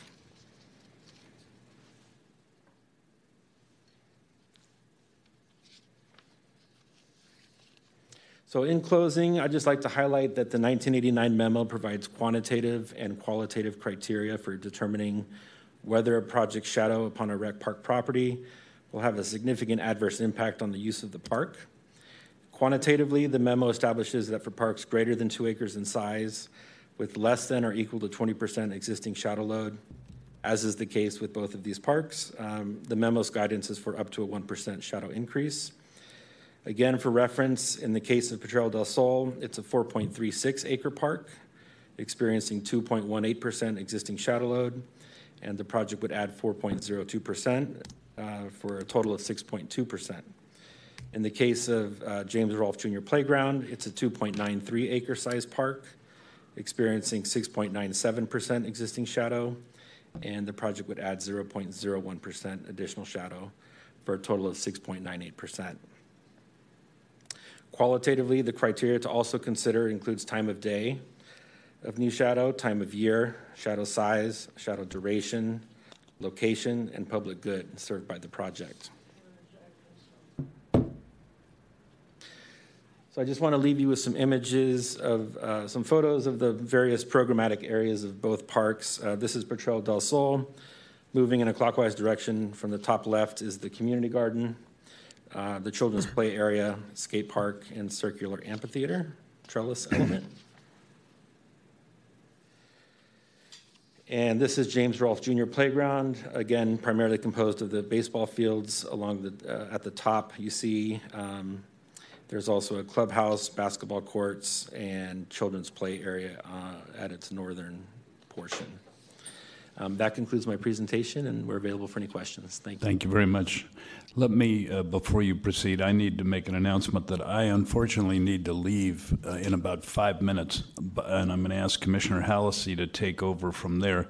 I have been thoroughly briefed on this project and had some issues and went out and looked at the site and concluded at the end, even though I won't be here to vote and therefore it won't count, that I would support this project because I think of the number of housing units it's adding and the areas where the shadow falls. But there's no question that the shadows do fall, so I don't want people to get the impression that this is an easy decision, but on balance, I really do think it adds to the net solution to the bigger problems in the city. And with that, I turn it over to Commissioner Hallisey. Would you like to go to public comment? Okay. So I know there are a few people here to comment. We'll start with folks who are in room 416, and then I know we have some raised hands on our public line, so just know that I'll try to keep you updated on how many people are ahead of you. So if you're here to comment on this item, you can come up to the podium, and you'll have 2 minutes to speak. If you have some visuals, let me turn this on for you. Hold on 1 second. Can I use the laptop? Okay.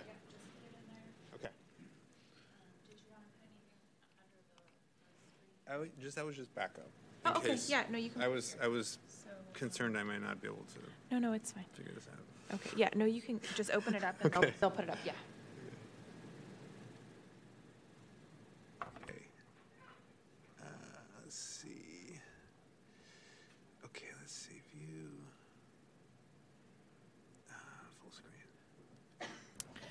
Okay. Can you raise your hand if you're here in person to speak on this item? Okay, it looks like for those who are on our line, we might have 3 people, but there could be some more, but just as an FYI. go ahead and get started whenever you like. Okay, good morning, commissioners. My name is Jim Abrams. I'm land use counsel to the project sponsor, Marilyn Good, who's here today and has a few words for you as well. I think a few key critical points to this is first, this project as it's designed, as the shadow report that you have indicates, casts fewer shadows than a 40-foot project, a 40-foot building at this location. This building has been sculpted so that it actually casts less shadow than a project that would not be under your jurisdiction.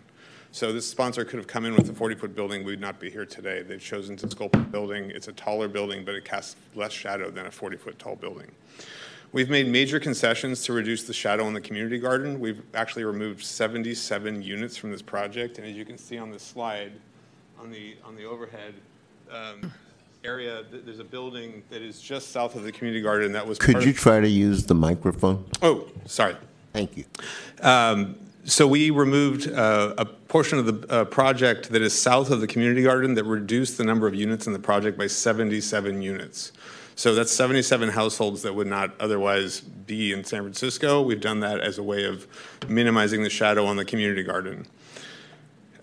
We have submitted expert testimony that the shadow on the community garden, which is generally gone before 10 a.m. in the morning, would not affect the use of the garden. Some folks disagree with that testimony, but I think that even if you disagree with it, what you can see here is that, the city has community gardens that are in urban locations, and Alice Street Community Garden is one of them. It operates quite successfully. It's in SoMa, and it's surrounded by buildings that are quite tall. Folks love this community garden, and they use it quite regularly. So the adjacency of a building to a community garden is clearly not something that will affect the enjoyment and use of that garden as we see in San Francisco.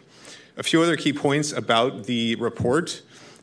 There's no shadow on the playground at any time during the entirety of the year. There are 2 picnic areas in this park. One of them receives no shadow during any time of the year. Your time is concluded. Okay. I'm sorry. All right.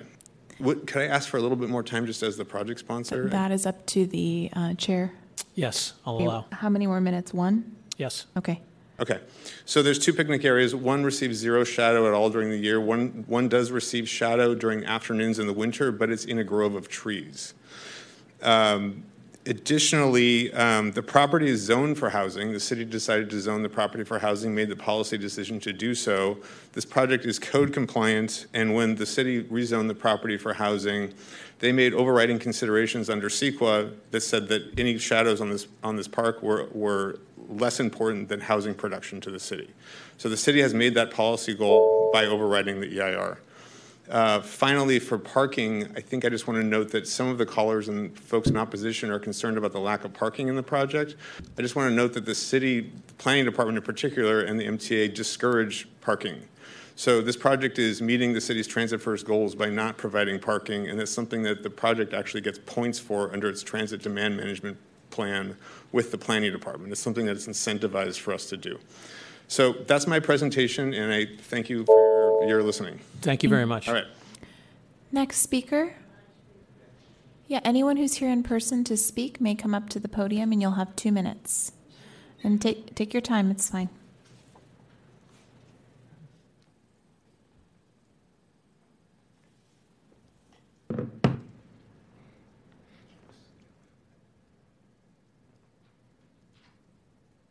Is this the microphone?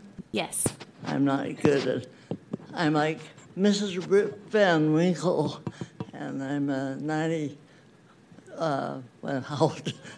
92 and a half, and I've owned this property way beyond my lifespan. I'm a native San Franciscan and love San Francisco dearly.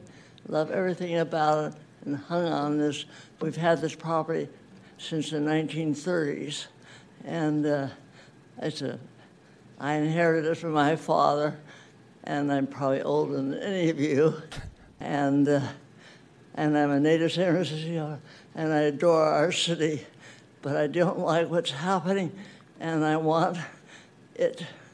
It's just so nice to be here at Park and Rec, because I didn't know you existed. It's gone on for years now, but here you all are. And you're all San Francisco, except for one lovely creature who's not here. but I know that you, all the ones that are here right now, grew up in this city. Anyway, well, blessings to you. I wouldn't like to be doing what you're doing in any way and have a lot of empathy towards you. But I'm not worn a developer hat very often, so I thought I should come properly costumed for the event. I even brought my pacifier, because the women are always to be shut up. And a lot of you come are from nice Italian families or Catholic families, and you know, Mary is not leading the show. Jesus is, but that's all right. Okay. We're all for one and all for all. But I just hope you can get us out of this morass and have this a workable project. Blessings to you. Thank you, Ruth. Thank you. A Buddhist handshake so you don't pass germs. Okay. Thank you. Thank you. Thank you. Next speaker. Yeah. It's amazing. She's a youngster. You have to be 90 or above to show up at commission. She was. Hello, my name is Noelle. I live in the Mission District. Before that, I lived in Potrero Hill. I've never come to one of these meetings, and I don't have any stake in this project other than being a local resident and someone that uses the park and also the community garden. I took time off work to come here because I think someone from the community needs to represent the interests of the park. Of course, housing is important, but so are parks and community gardens. In the community garden policies document, it actually says that more community gardens are the third top priority for San Francisco residents. And I think it's a bit ridiculous to think that a 7-story building directly adjacent to a garden wouldn't have a negative impact on the viability of that garden. Also, the park is called Potrero del Sol. Sun is in the name, and one of the primary reasons people go to parks is because of the sun. This park is also located in the Mission District. It's one of our sunniest neighborhoods, so it's a big reason it attracts people. I'd also like to point out that even if there's a relatively smaller shadow impact, the way that plants grow is that they need to achieve a certain minimum temperature for their enzymes to be activated to stimulate growth. So I think it's difficult, it's easy to underestimate the impact that the shadow will cast. Additionally, I think to vote in support of this project would be in clear opposition to the voters of San Francisco because the project clearly is in violation of the sunlight ordinance. It would double the amount of shadow on the park, and it would be more than 4 times as much shadow as is allowed by the sunlight ordinance. That's all. Thanks. Thank you. Thank you, Noelle. Is there anyone else in room 416 who'd like to come up and speak? Come on up.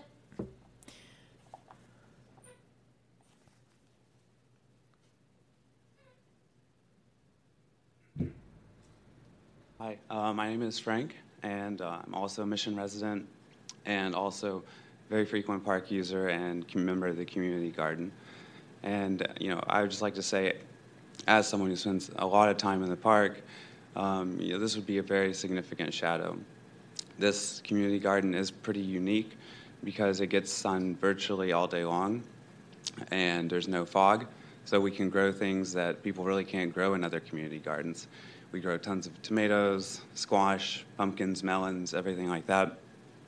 And most of those things really would not be able to grow well with the amount of shadow that we're talking about. And in terms of, balancing the shadow with the community good, I just don't really see how adding this many, mainly market rate, mainly studios, really serves the good of the community that's being proposed to be built in. Also, it is just extremely hard to park anywhere near the project, to go to the park, or for the people who live near the project.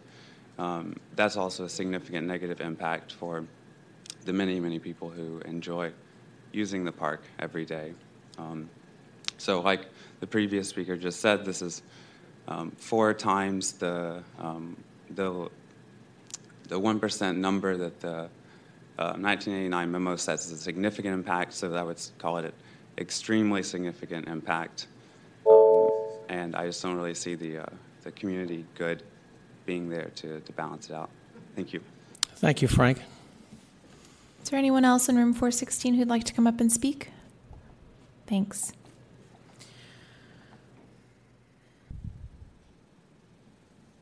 Hello.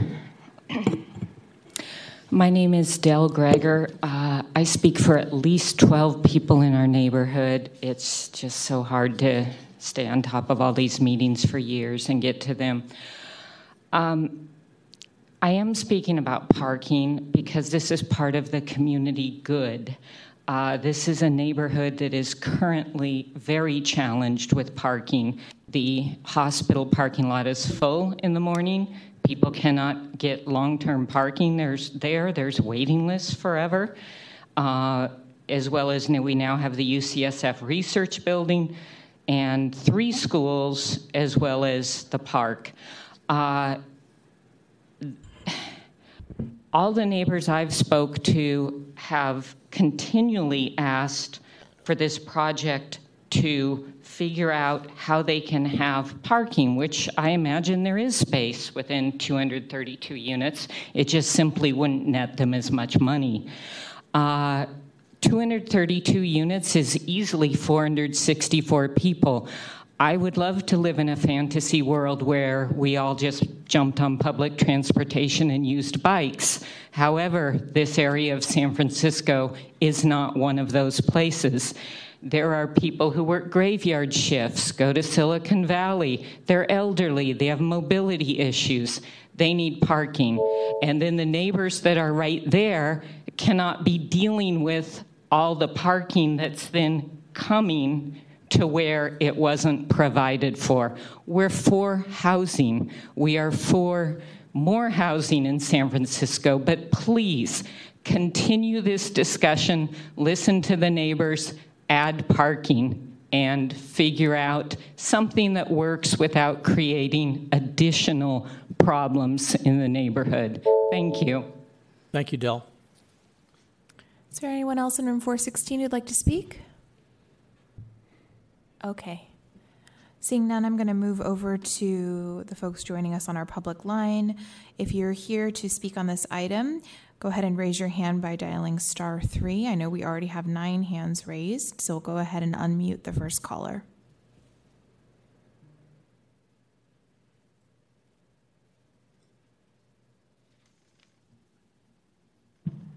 Hello, my name is Genevieve Grisaw. I am an unhoused cultural worker in San Francisco. I've been a resident of this city for 20 years, and I am a user of Potrero del Sol Park. The shadow cast by a 5 to 7 story tall building is undeniable. We all know that it's going to impact the sunny parkland available to users and the community garden.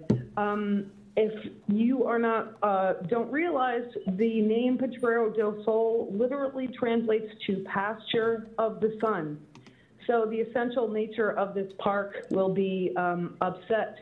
And there is the additional impact to parking. As others have said, parking in this neighborhood is already under a crunch. Anyone who's gone to SF General and cruised around looking for a parking site knows how difficult it can be. If you are a culture worker putting on an event at Potrero del Sol, oftentimes we need to bring in vehicles full of event materials such as costumes, audio-visual gear, and we need to have close nearby access to parking to the park to put on events. It's completely inappropriate to build a building with 232 units and assume nobody in the building will need to park in the area. For example, your ride-share drivers, which hopefully will be there. As I said, I'm an unhoused resident and culture worker in San Francisco. I would love to believe that there would be housing in this building for me, but I value the cultural resource of Potrero del Sol Park as it is, and what still remains of the farm and the community garden and the artist spaces, which are critically in a pinch in San Francisco at this time.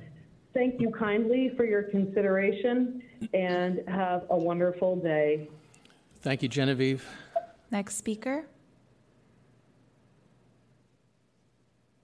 My name is Jim Chappell. I'm a 45-year San Francisco resident. I'm a Mission District resident, a daily park user, and I'm also a daily housing user. I'm a member of the Housing Action Coalition. The proposed project is an excellent use for the site. We have a major crisis in the shortage of housing in this city. 232 families will be living at 1458 San Bruno. The site is in walking distance to Muni, to BART, to the 24th Street Commercial Core, to San Francisco General, where there are thousands of jobs, and of course to a school, a park, and a playground. I have read the shadow study. It is very clear that the shadow impacts are de minimis. Please adopt a resolution recommending to the Planning Commission that shadow will not have a significant adverse effect on Potrero del Sol Park and James Wolfe Jr. Playground. Thank you very much. Thank you, Jim. Next speaker.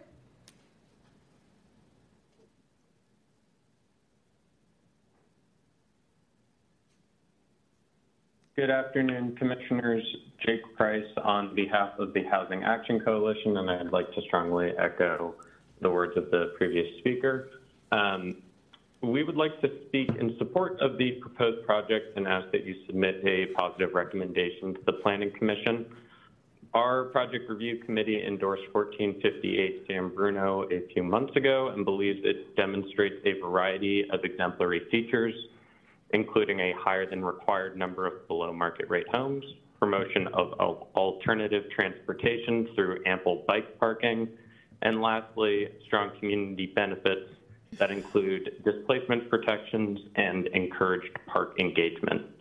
The committee also recognized and highlighted that the building's thoughtful design will help provide an acoustic buffer and visual buffer against the neighboring elevated highway, while also maintaining access to direct sunlight for most of the park and community garden with a step-back facade at the upper levels.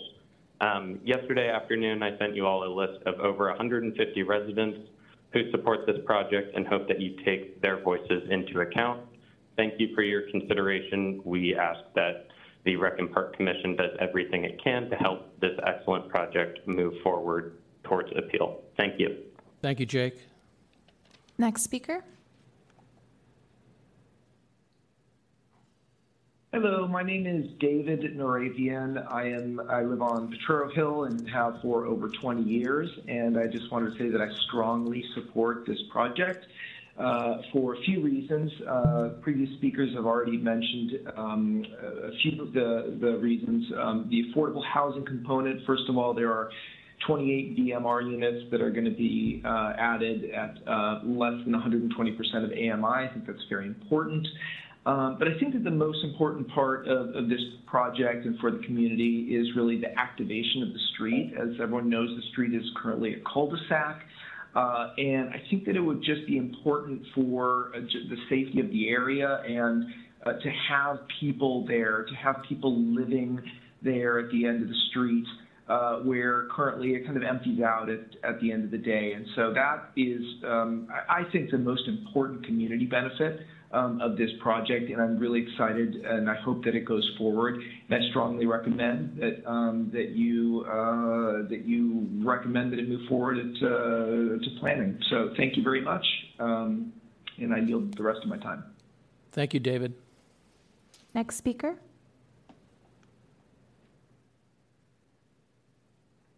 Hi, my name is Bill Keat, and I've been a San Francisco resident for almost 17 years. I live in Bernal, and my kids go to Daniel Webster Elementary in Potrero, and so we pass through the area on an almost daily basis and also make use of the park.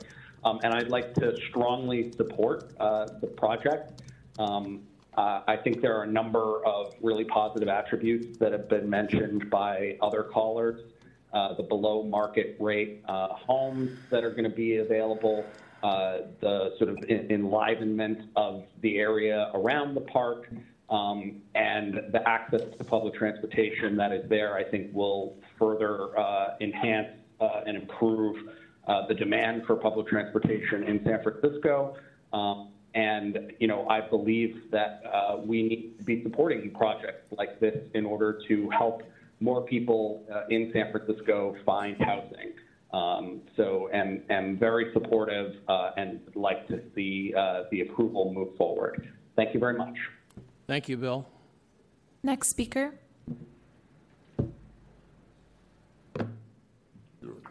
Hi, Ashley, are you there?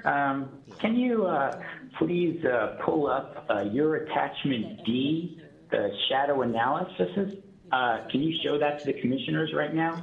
Is that possible? Yes. Can you? I'm just going to pause your time real quick. I'll go pull that up for the commissioners. Thank you. Yeah, so it's your attachment D, shadow analysis. If you could turn that to page 24. Just hold. You're going to have to hold on a second because I can't let you continue speaking unless I'm running the clock. So just give me a minute. Oh, I'm sorry.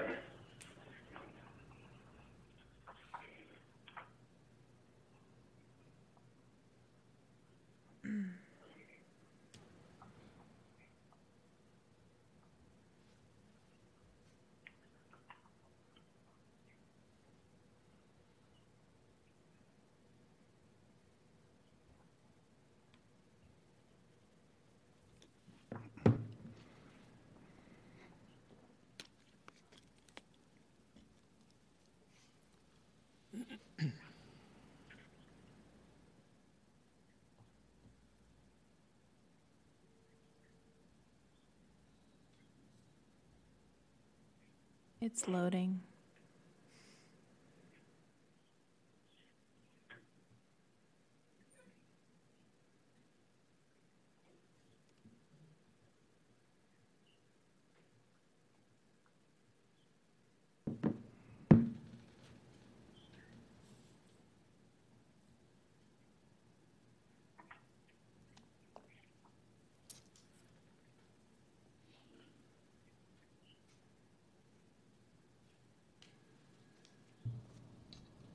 You still with us, caller? Still waiting, yes. Okay. Tell me when you can see page 24. Yes, very good. Thank you. About halfway there. Going a little Great. faster.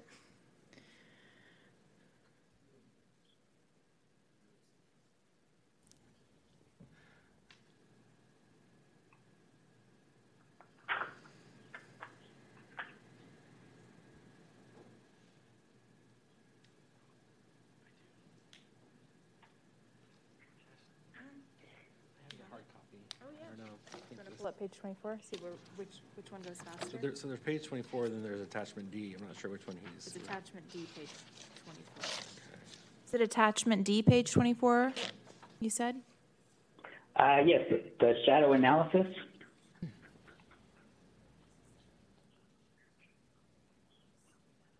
I have a 64. Is it 64?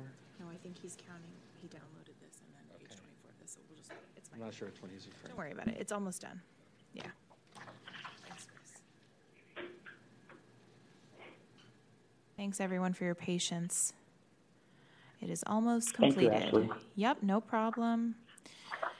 All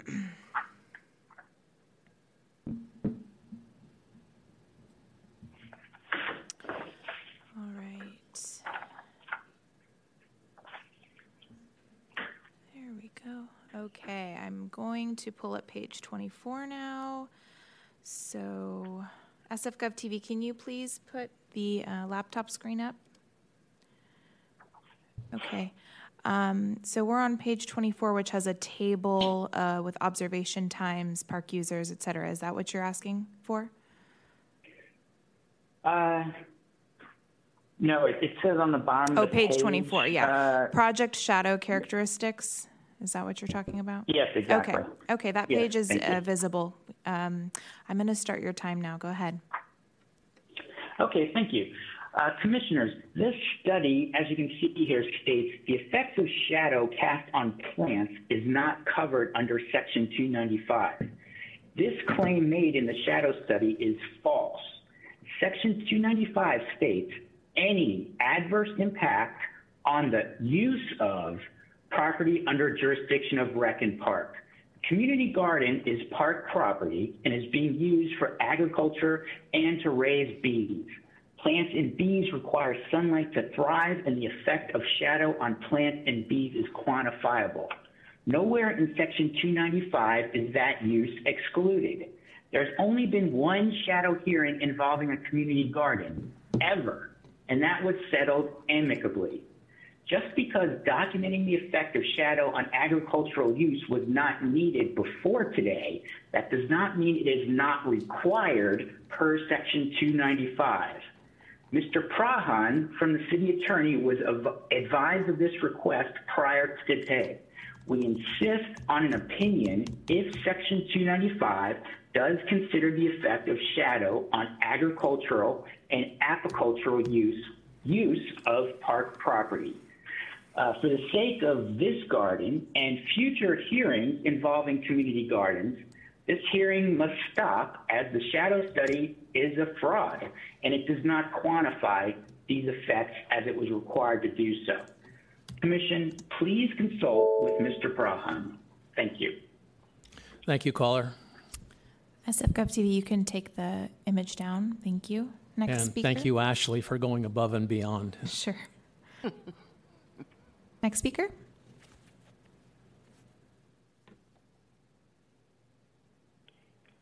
Hello, my name is Patrice Catania. I live 2 blocks from this proposed project. I've lived in this neighborhood for 27 years. I'm a street parker, and in the last, I'd say 5-6 years, it's gotten more and more difficult to find a place to park. A building with that many units and no parking is untenable. They have to add parking to that building. It will impact the people who already live here in such a major way that it's just not fair. It's not right. As for the park, I use that park every day. I love that park because it's so sunny. This shadow report shows that it's breaking the sunlight ordinance. You can't break laws. That's why the ordinance is there, so people who use the park can enjoy the sunshine.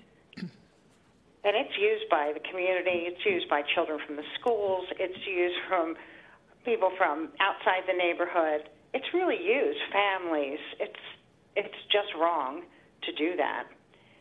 And I'm very much against this project. The only way I would be for it is if there were more below market rate units in it. It was much lower to the ground, and there was appropriate parking, minimum 100 parking spaces for the residents of the building. People drive cars here. It's not like New York City. San Francisco, people drive cars, and they need to park. And there's already not enough parking in this neighborhood. Thank you. Thank you, Patrice. Next speaker.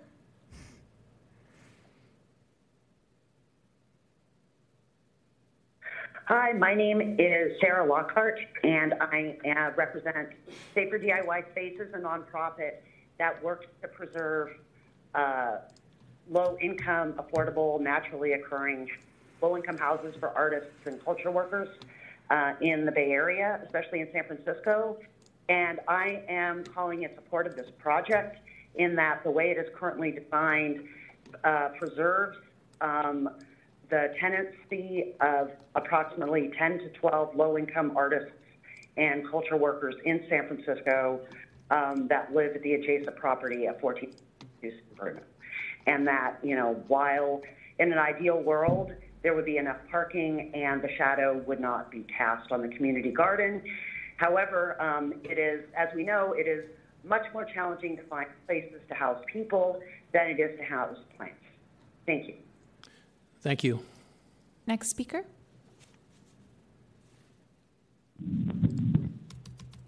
Hi, I am a Potrero Hill resident since I was 11 years old, and I live a block away from the park. And I oppose to this project as it will be casting shadows on the park. And our children, seniors, people of all ages, and of course all our plants in the park and the community garden need natural sunlight. Not just for hours, we need it all day.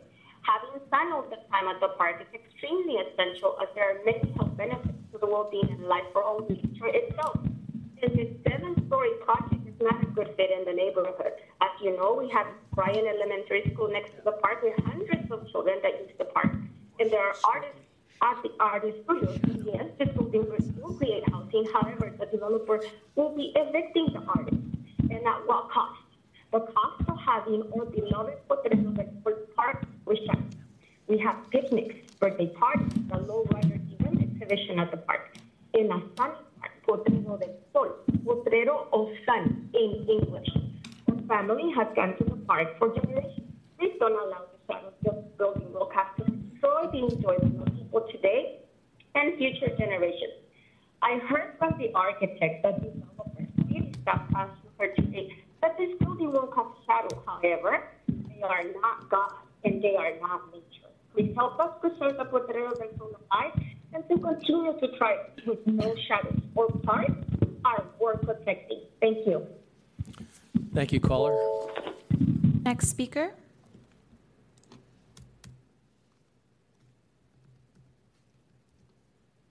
Hi, my name is Jessica. I am a farm resident and a Happy Farm resident. I'm strongly in support of the building. I love the garden. I love the park. I'm a bi-daily park user, walking my dogs. But we need to house humans and animals around here. I see so many unhoused people living under the overpass. I think that's what they call that. But if not, you understand what I'm talking about. It's unacceptable and cruel. I've watched people get up in the morning, ready their breakfast, ready their fishing poles, make dinner, live their lives, being unhoused and living in between those busy streets. I've seen people get hit by cars and either lose their lives or get extremely hurt because they live under the overpass. I can't, in good conscience, not speak for that. Parking will be a problem. I understand that. I also understand that in this cul-de-sac, a lot of people sleep in their cars and then relieve themselves on the street. It's unacceptable. Every Tuesday morning, there's a food bank that takes up parking spots, and it's a nightmare for parking and dropping off the students, and yet that happens every Tuesday because people need it.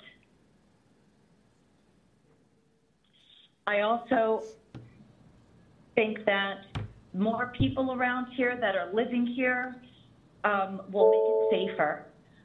It is a cul-de-sac. People do sleep in their cars. I'm sorry, your time is concluded. Thank you, Jessica. Thank you. I think we have 3 more callers, but if there's anyone that's joined, you can dial *3 to raise your hand to speak on this item. Next speaker. Hi, my name is Mary Schroyer, and I am also a resident at the farm, and I've lived here 22 years, and actually my desk looks out over the garden and at the park. Just a couple of things. I lived here a number of years without a car, and it worked great because there's the bus system. I could get down to BART really easily. I stopped doing that because the park was underutilized and dangerous to walk by at nighttime by myself. So I think that having the building here, which I strongly support, would bring more activity and actually encourage people to use the public transport more. The other thing I want to mention is before I moved here, there was not the skateboard park, and there was huge trees between the community garden and the park, and those trees casted shadows, yet everyone accepted them because they were trees. Now, the skateboard park went in, the trees died, they got cut down, and I want to just tag on to what Jessica said about putting people in homes and encourage everyone in San Francisco to put people above cars. I think that the tides are turning, and we need to accept that this is a city that you can get around in without a car. So yes to the building. I hope that you guys approve it. The shadows move. The garden can grow different crops and be utilized just the same. Thank you very much. Thank you, Dara. Next speaker.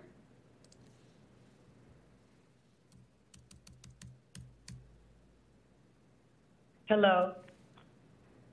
My name is Teresa Dickinson. I'm a community gardener, and I'd like to point out a couple of things about our garden, this park. One is that the morning sun is very specifically to all plants. No matter what you grow, morning sun is the first thing they need. You don't deprive them of it. And this building comes from the east and prevents morning sun in the garden. Secondly, there are wonderful pollinators. We're raising there's several, and we're raising lots of bees, and they will totally suffer and leave to live there under the east, no from the east. They can't survive. I'd also like to point out what hasn't been mentioned, which is that this project is planted above waterway, stream bed underneath there, and I'm sure that it's not very earthquake conditions, and I wonder if they've even considered the problem of the water running under. Last of all, I'd like to point out the building is very unlikely to help the unhappy people who inhabit the neighborhood. They can't afford that place. Please don't allow this project to continue. Thank you. Thank you, Teresa. Next speaker.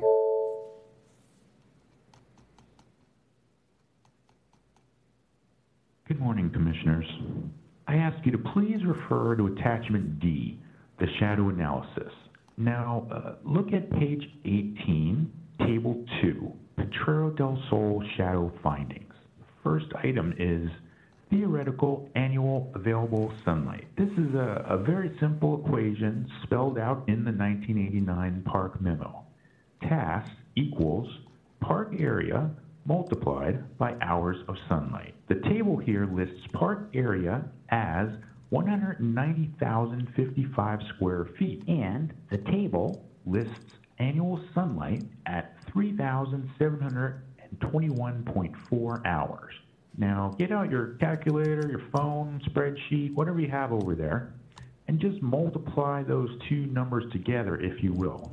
Now, you will see that the answer is different than the one published in the report table. Their math is wrong. This number affects all other calculations in the report. Planning was notified of this error by Nicholas Dante of Parks Department, but Planning Department is way behind schedule. If they don't finish their review soon, they will get penalized by the state. So they're doing sloppy work and giving you this report with basic errors in math and hoping you just don't notice. You cannot make a decision based on a faulty report. That would be unethical. The hearing cannot continue.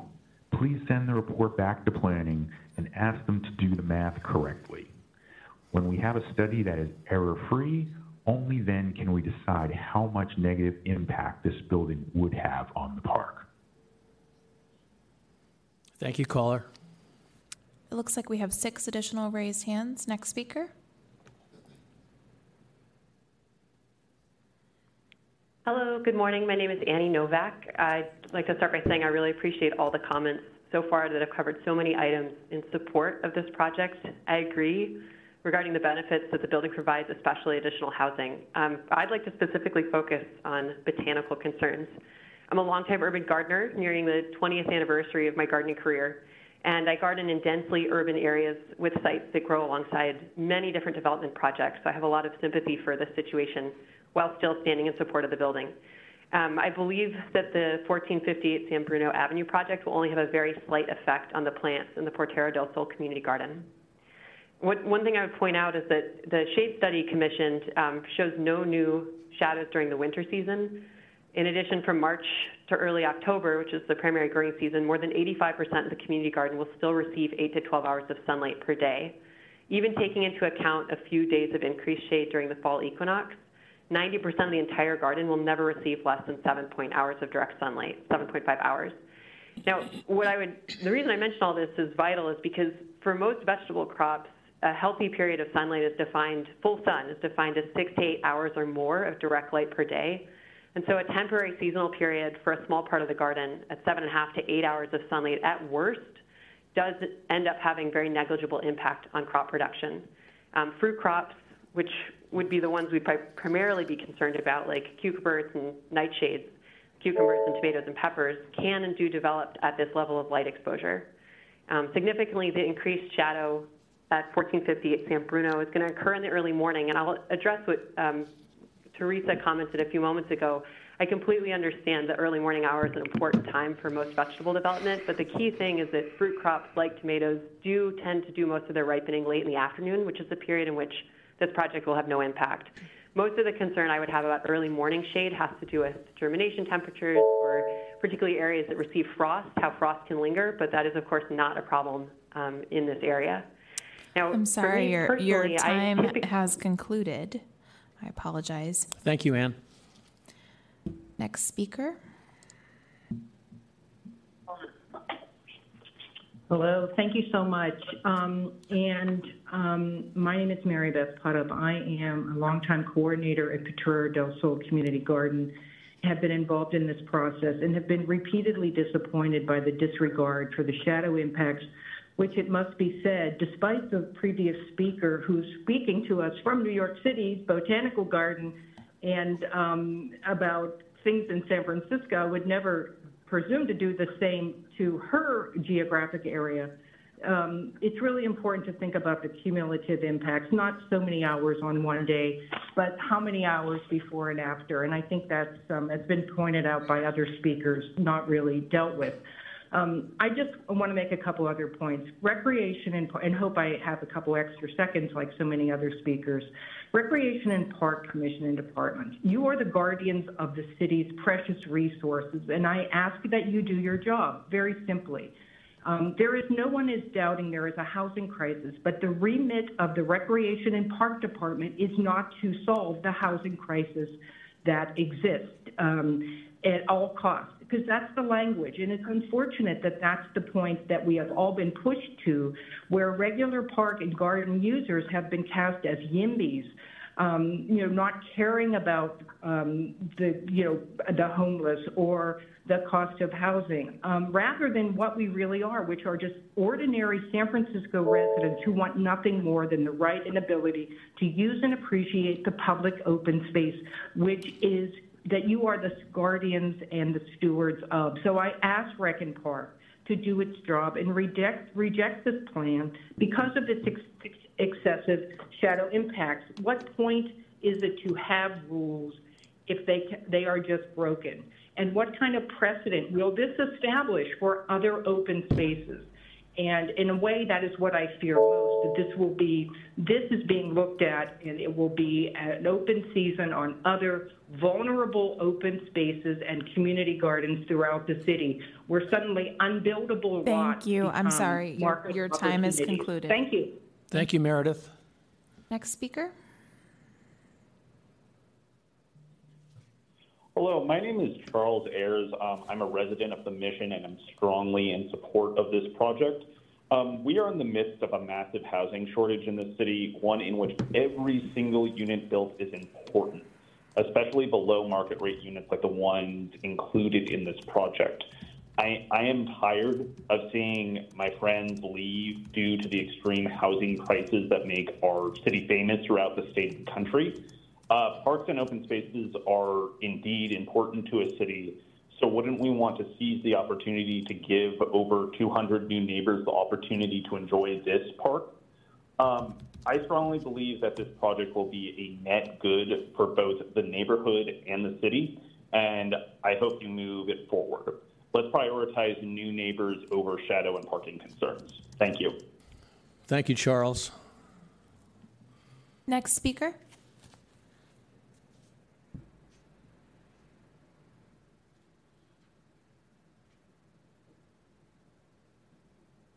Caller, are you there?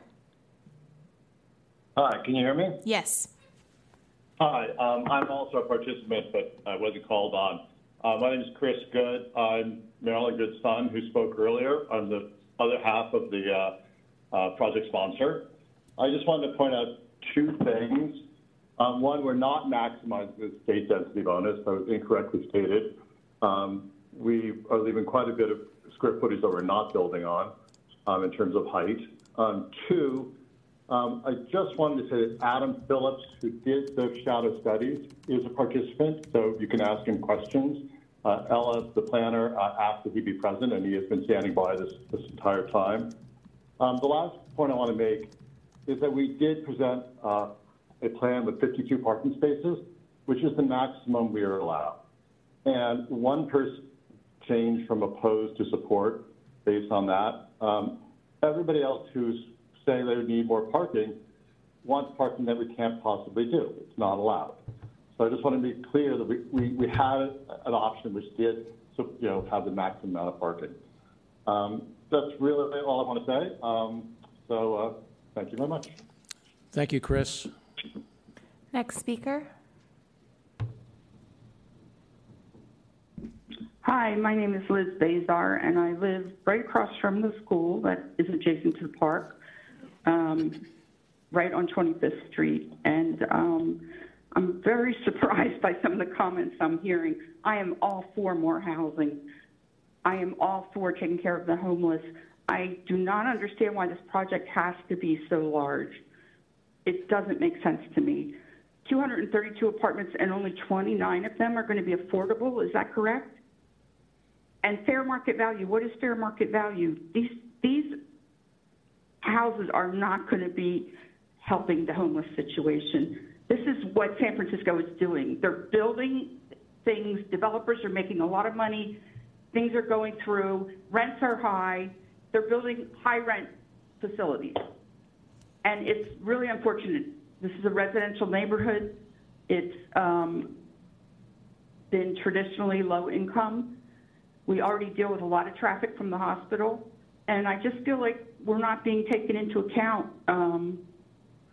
the people who actually live in the neighborhood, not the people who live in other neighborhoods.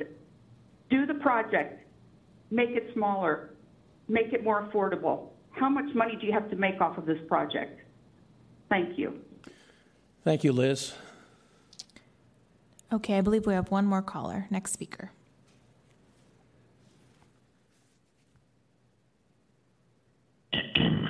Okay. Hello there. The way I see it, this is boiling down to two items. Does this new monstrosity cast more than 1% new shadow? Yes, obviously it does. It shows that in the report, a lot more shadow, way more than 1%. So then, number two, does this project offer any community good? Well, while it's building housing, the project has chosen to pay an in lieu fee rather than building the required affordable housing.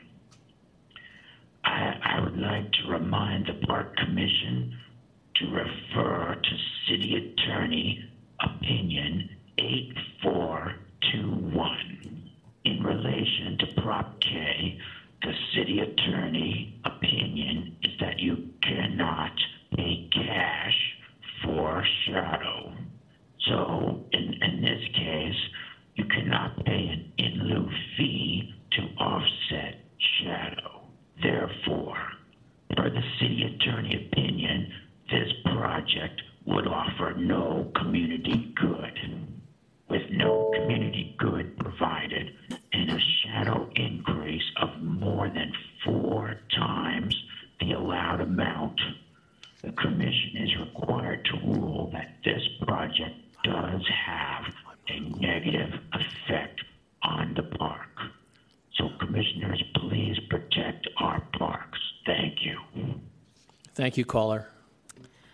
Okay, before I close public comment, I'm just going to double check. Is there anyone in room 416 who hasn't commented yet? Okay, come on up. And that's why I do that. Thank you. My name is Bob Baum. I'm with Multi-Studio. I'm the lead architect for the project. I've been a 40-year resident and architect, over 40 years a resident architect in San Francisco. I just want to point out, we're reinforced that we've carefully designed this building to stay within the same shadow that a 40-foot building would create. The taller parts of the building are further from the park. We've stepped the facade to find the right balance between providing the units and minimizing shadow. Point out that the 1% that's been talked about, it's a guideline, not a rule, and so we're trying to work with that as best we can. And just a general comment that I do believe that parks and buildings can work together, and and they to the benefit of the park and the building.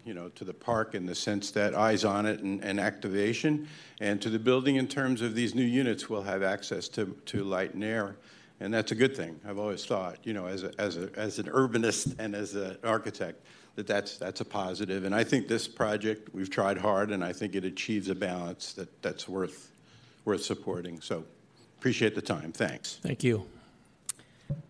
Okay, looks like we have one more raised hand on our public line. So you'll have 2 minutes to speak. And go ahead and unmute the line. Hello there, commissioners. I am calling you from Potrero del Sol Park right now. I'm with my dog Snappy, as I am most days. We're sitting on the hill watching the skaters. As I look southeast, I see Mr. Good's building, 1458 San Bruno. His wall, facing into the park, is all covered in graffiti. Not a little. I mean all over it. And it's like this all the time. He never ever cleans it up. As I look southwest, I see Mr. Good's other building, 1499 Potrero. His wall on that property, also a big graffiti mess. I report this all the time on SF311, but he does not clean it up. He lives in New York City. He does not care about our park. If it were me, and I have an important hearing with the Parks Department today, I would at least have made an effort to clean it up, at least today. But not him, not Mr. Big Shot in New York. That just shows how little Mr. Good thinks of the Parks Commission. He's a bad neighbor to the park now. You let him make a bigger building, he'll just be a worse neighbor. Today, you are deciding if this project offers any community good. I am here to tell you for certain, no good will come from it. Thank you. Thank you, caller. Okay, I believe we have no further comment, either in person or on our line. So seeing no further comment, public comment is closed. Commissioners. Commissioner Jupiter Jones. Thank you all for working through this. So this is my home neighborhood. I grew up as a child playing at what we call the Rasa Park. I went to school it is now Bryant School. It was Buena Vista when I went there. My children went to Buena Vista when it was there. All the community organizations I work for we use this park a lot. Okay. Also, as a lifelong resident of the Mission, we don't have a whole lot of open spaces in our neighborhood. So I am fiercely I feel a fierce protection for every square inch of open space, of green space, of public space that we have in this neighborhood. So, all the issues that were raised, there's a lot, it's a contentious issue about housing and all the competing needs that we have in our city. But for me, here as a Recreation and Park Department, we're here today to decide if the increased shadow impact of this project will have a negative impact on this park. And in that, also weighing if the community benefit of this project would be worth accepting that new shadow impact. So I'm really coming from the perspective of not new potential neighbors to this neighborhood. I'm coming from the perspective of current neighbors, who's here. I see this park every day. I see how it gets used. It gets used by our families. It gets used by our Latino families who have been the most displaced in our neighborhood, who need the housing the most. It gets used by our unhoused members of our communities. It gets used by the schools. There are 2 schools that are right there up against this park. There are multiple preschools, community centers, after-school programs within a 1 or 2 block radius. That's who uses the park now. That population, I do not think, is going to be the population who gets housed in this new development. So for me, I'm standing on the side of those folks, of that side of our community. I do think that this shadow is big enough, because we've had some of these shadow issues come before us where it's just adding a small percentage. This is not that case in this one. This is going to adversely affect the total shadow. It's going to affect specific programmatic parts of the park, with the garden, with the amphitheater. For me, if this project was a 100% affordable housing project, if it was, a shelter for unhoused folks, then I would think twice about it. I do not think the benefit of this project is worth the impact that it's going to have, and it's not going to serve the same folks who are now served by this beautiful sunlit park that we have. And so I don't, in good conscience, cannot support the project. Thank you, Commissioner. Commissioners, any comments or questions for Chris or Ella at this time?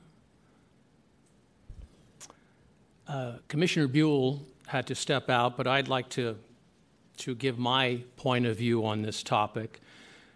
We've heard about the quantitative numbers, the percentages. The thing that rings more true to me, though, is the qualitative. By that, I mean the activities that are impacted by shadow. And by activities, I don't mean like a stroll through the park or finding a patch of sun to have a sandwich or to tan yourself, whatever. When I talk about activity, I talk about the activity a playground might provide. Now, that children's play area we saw earlier in the presentation from Chris and Ella, number 10, that children's play area is totally unaffected by shadow. Also, Rolfe Park, number 2 Diamond, which is opposite the clubhouse in Rolfe, there is already an existing shadow there, and that will be extended only slightly. Also, the playground, sport courts of Rolfe are unaffected. Now, when I hear about parking, I live in the inner Sunset, and I can identify with that issue. It seems that you need an act of Congress sometimes in my neighborhood to be able to find a parking place. I get that. But also, regarding that 1989 memo that Chris presented, which identified the criteria for determining whether a shadow's impact on a park is significant, including time of day when the shadow appears, time of year, the size of the shadow, the duration of the shadow. The last part of that memorandum is the public good served by the project. And although I'm coming from the point of view that I am just addressing the shadow issue today. In the long run, I also look at the lack of housing in San Francisco, and I think the public good of this project would be impactful in that neighborhood in a very positive way.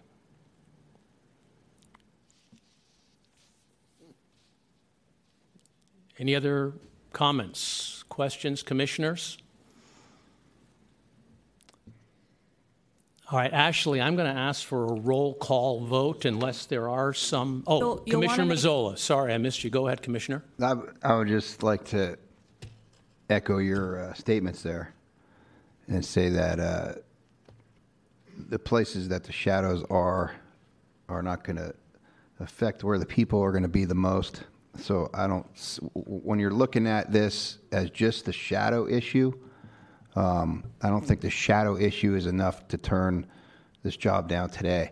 I did listen to public comment, and I agree on some of those things, the parking being one of them, and that could be taken up at planning and the Board of Supervisors or whatever. But as far as today goes, with the shadow, I agree with Commissioner Hallisey, and I'll be voting to send this forward. I'd like to also echo my support for what Commissioner Hallisey said. While I'm very sensitive to the shadow issue, I just look at the housing crisis as something that's out of control. And as Commissioner Mazzola brought up, the parking issue is a very legitimate issue. However, that's not part of our forte, and that needs to be taken up at planning or the Board of Supervisors. So I will also be voting to move this project forward. So Commissioner Louie. Oh, go ahead.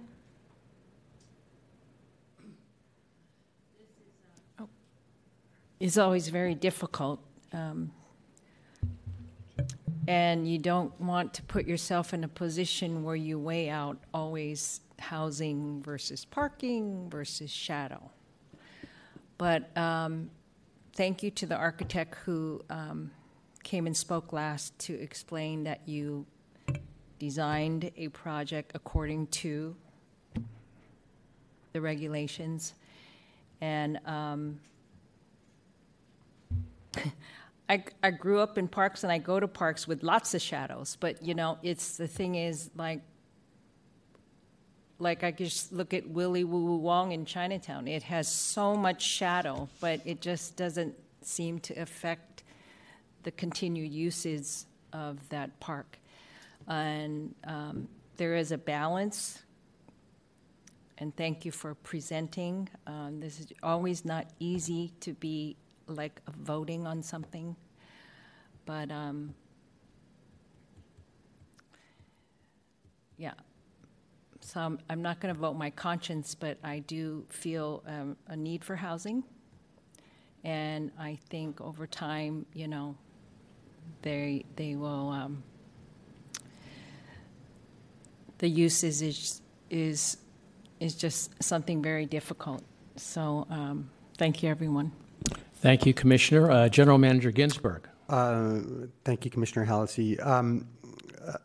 I just want to remind, as the Commission grapples with this and what is a really important and interesting policy debate on all sides, I certainly wanted to thank everybody who expressed their point of view today, whether, you know, it be the importance of community gardens and the importance of sunlight and open space or the importance of housing. All of those are incredibly worthy points.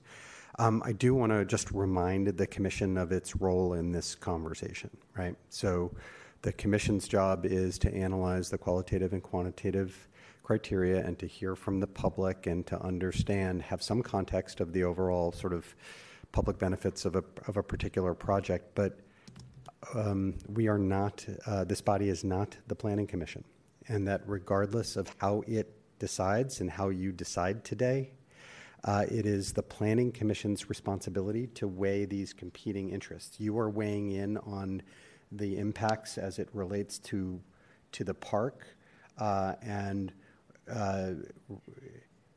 were you to find that the shadow does have an adverse impact, you would be instructing the department to share that information with the Planning Commission, and then the Planning Commission debates these issues, right? So you do not weigh in directly on a development project. You're offering input and some advice to the Planning Commission. And what I would propose, since the debate feels so genuine from all sides and shapes and perspectives, that commissioners, if you'd like, regardless of the vote, our staff can certainly send, we can certainly send a letter to the Planning Commission, not just summarizing your decision, but the different points of view that were expressed today, so that they have the most robust input they could have as the Planning Commission makes this decision. That would be good. Thank you very much for that. And we will take you up on that. Thank you. So Any commissioners, as a reminder, I just want to let you know we'll need a motion on whether or not it will have a significant adverse impact, and then you'll vote on that motion. I'm sorry, could you repeat that? So the way that the language is written in the agenda, essentially, someone will have to make a motion whether that it either does have a significant adverse impact or that it does not have a significant adverse impact, and then you'll vote on that motion. All right. Yeah. The chair will entertain a motion. I'd like to make a motion that I don't believe that the shadow will have an adverse impact on the project. Second. All right. Now, I would like to have a roll call vote, please, Ashley, on this item. Absolutely. Okay. On the motion that the shadow will not have a significant adverse impact on the park, Commissioner Griffin? Aye. Commissioner Halsey? Aye. Commissioner Jupiter Jones? Nay. Commissioner Louie? Aye. Commissioner Mazzola? Aye. Okay, we have 4 ayes and 1 nay. The item passes. Yes. Okay, thank you for everyone who was here for that item. Yes. We are now moving on to item number 11, general public comment. At this time, members of the public who were not able to address the Commission on item 5 may address the Commission on items that are within the subject matter jurisdiction of the Recreation and Park Commission and that do not appear on the agenda.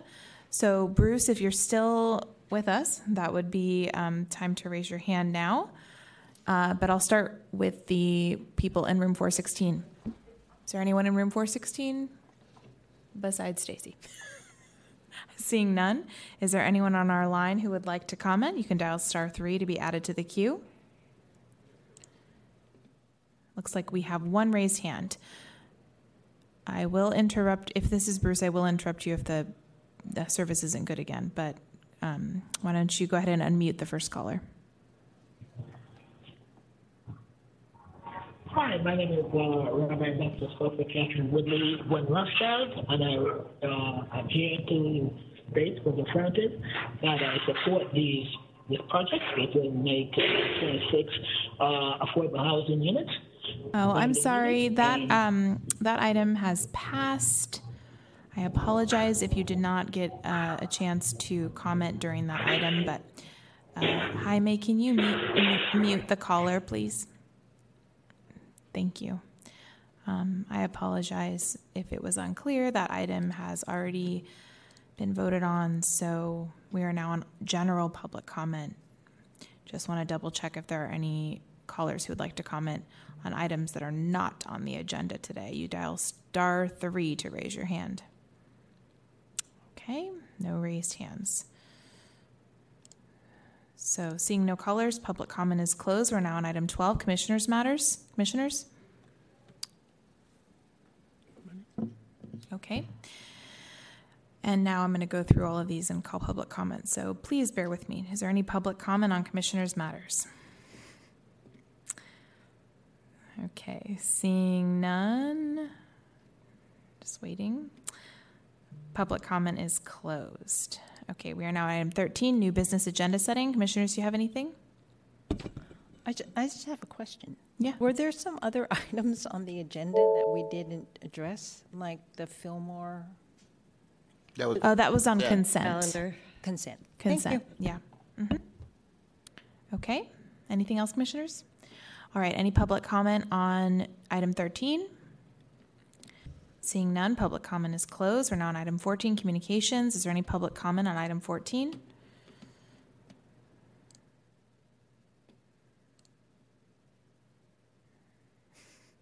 Seeing none, public comment is closed. Okay, we are now at item 15, adjournment. Chair will entertain a motion. So moved. Seconded. Third. I would also like to thank Lisa, Melinda, Stacy, Chris, and Ella. I'm glad you stuck around, Stacy, to get your thank you. Yeah. And Ashley, thank you for all the work that you do. General Manager Ginsburg, thank you for your report today. And also, commissioners, thank you so much. Our next meeting, September 15th. We are adjourned.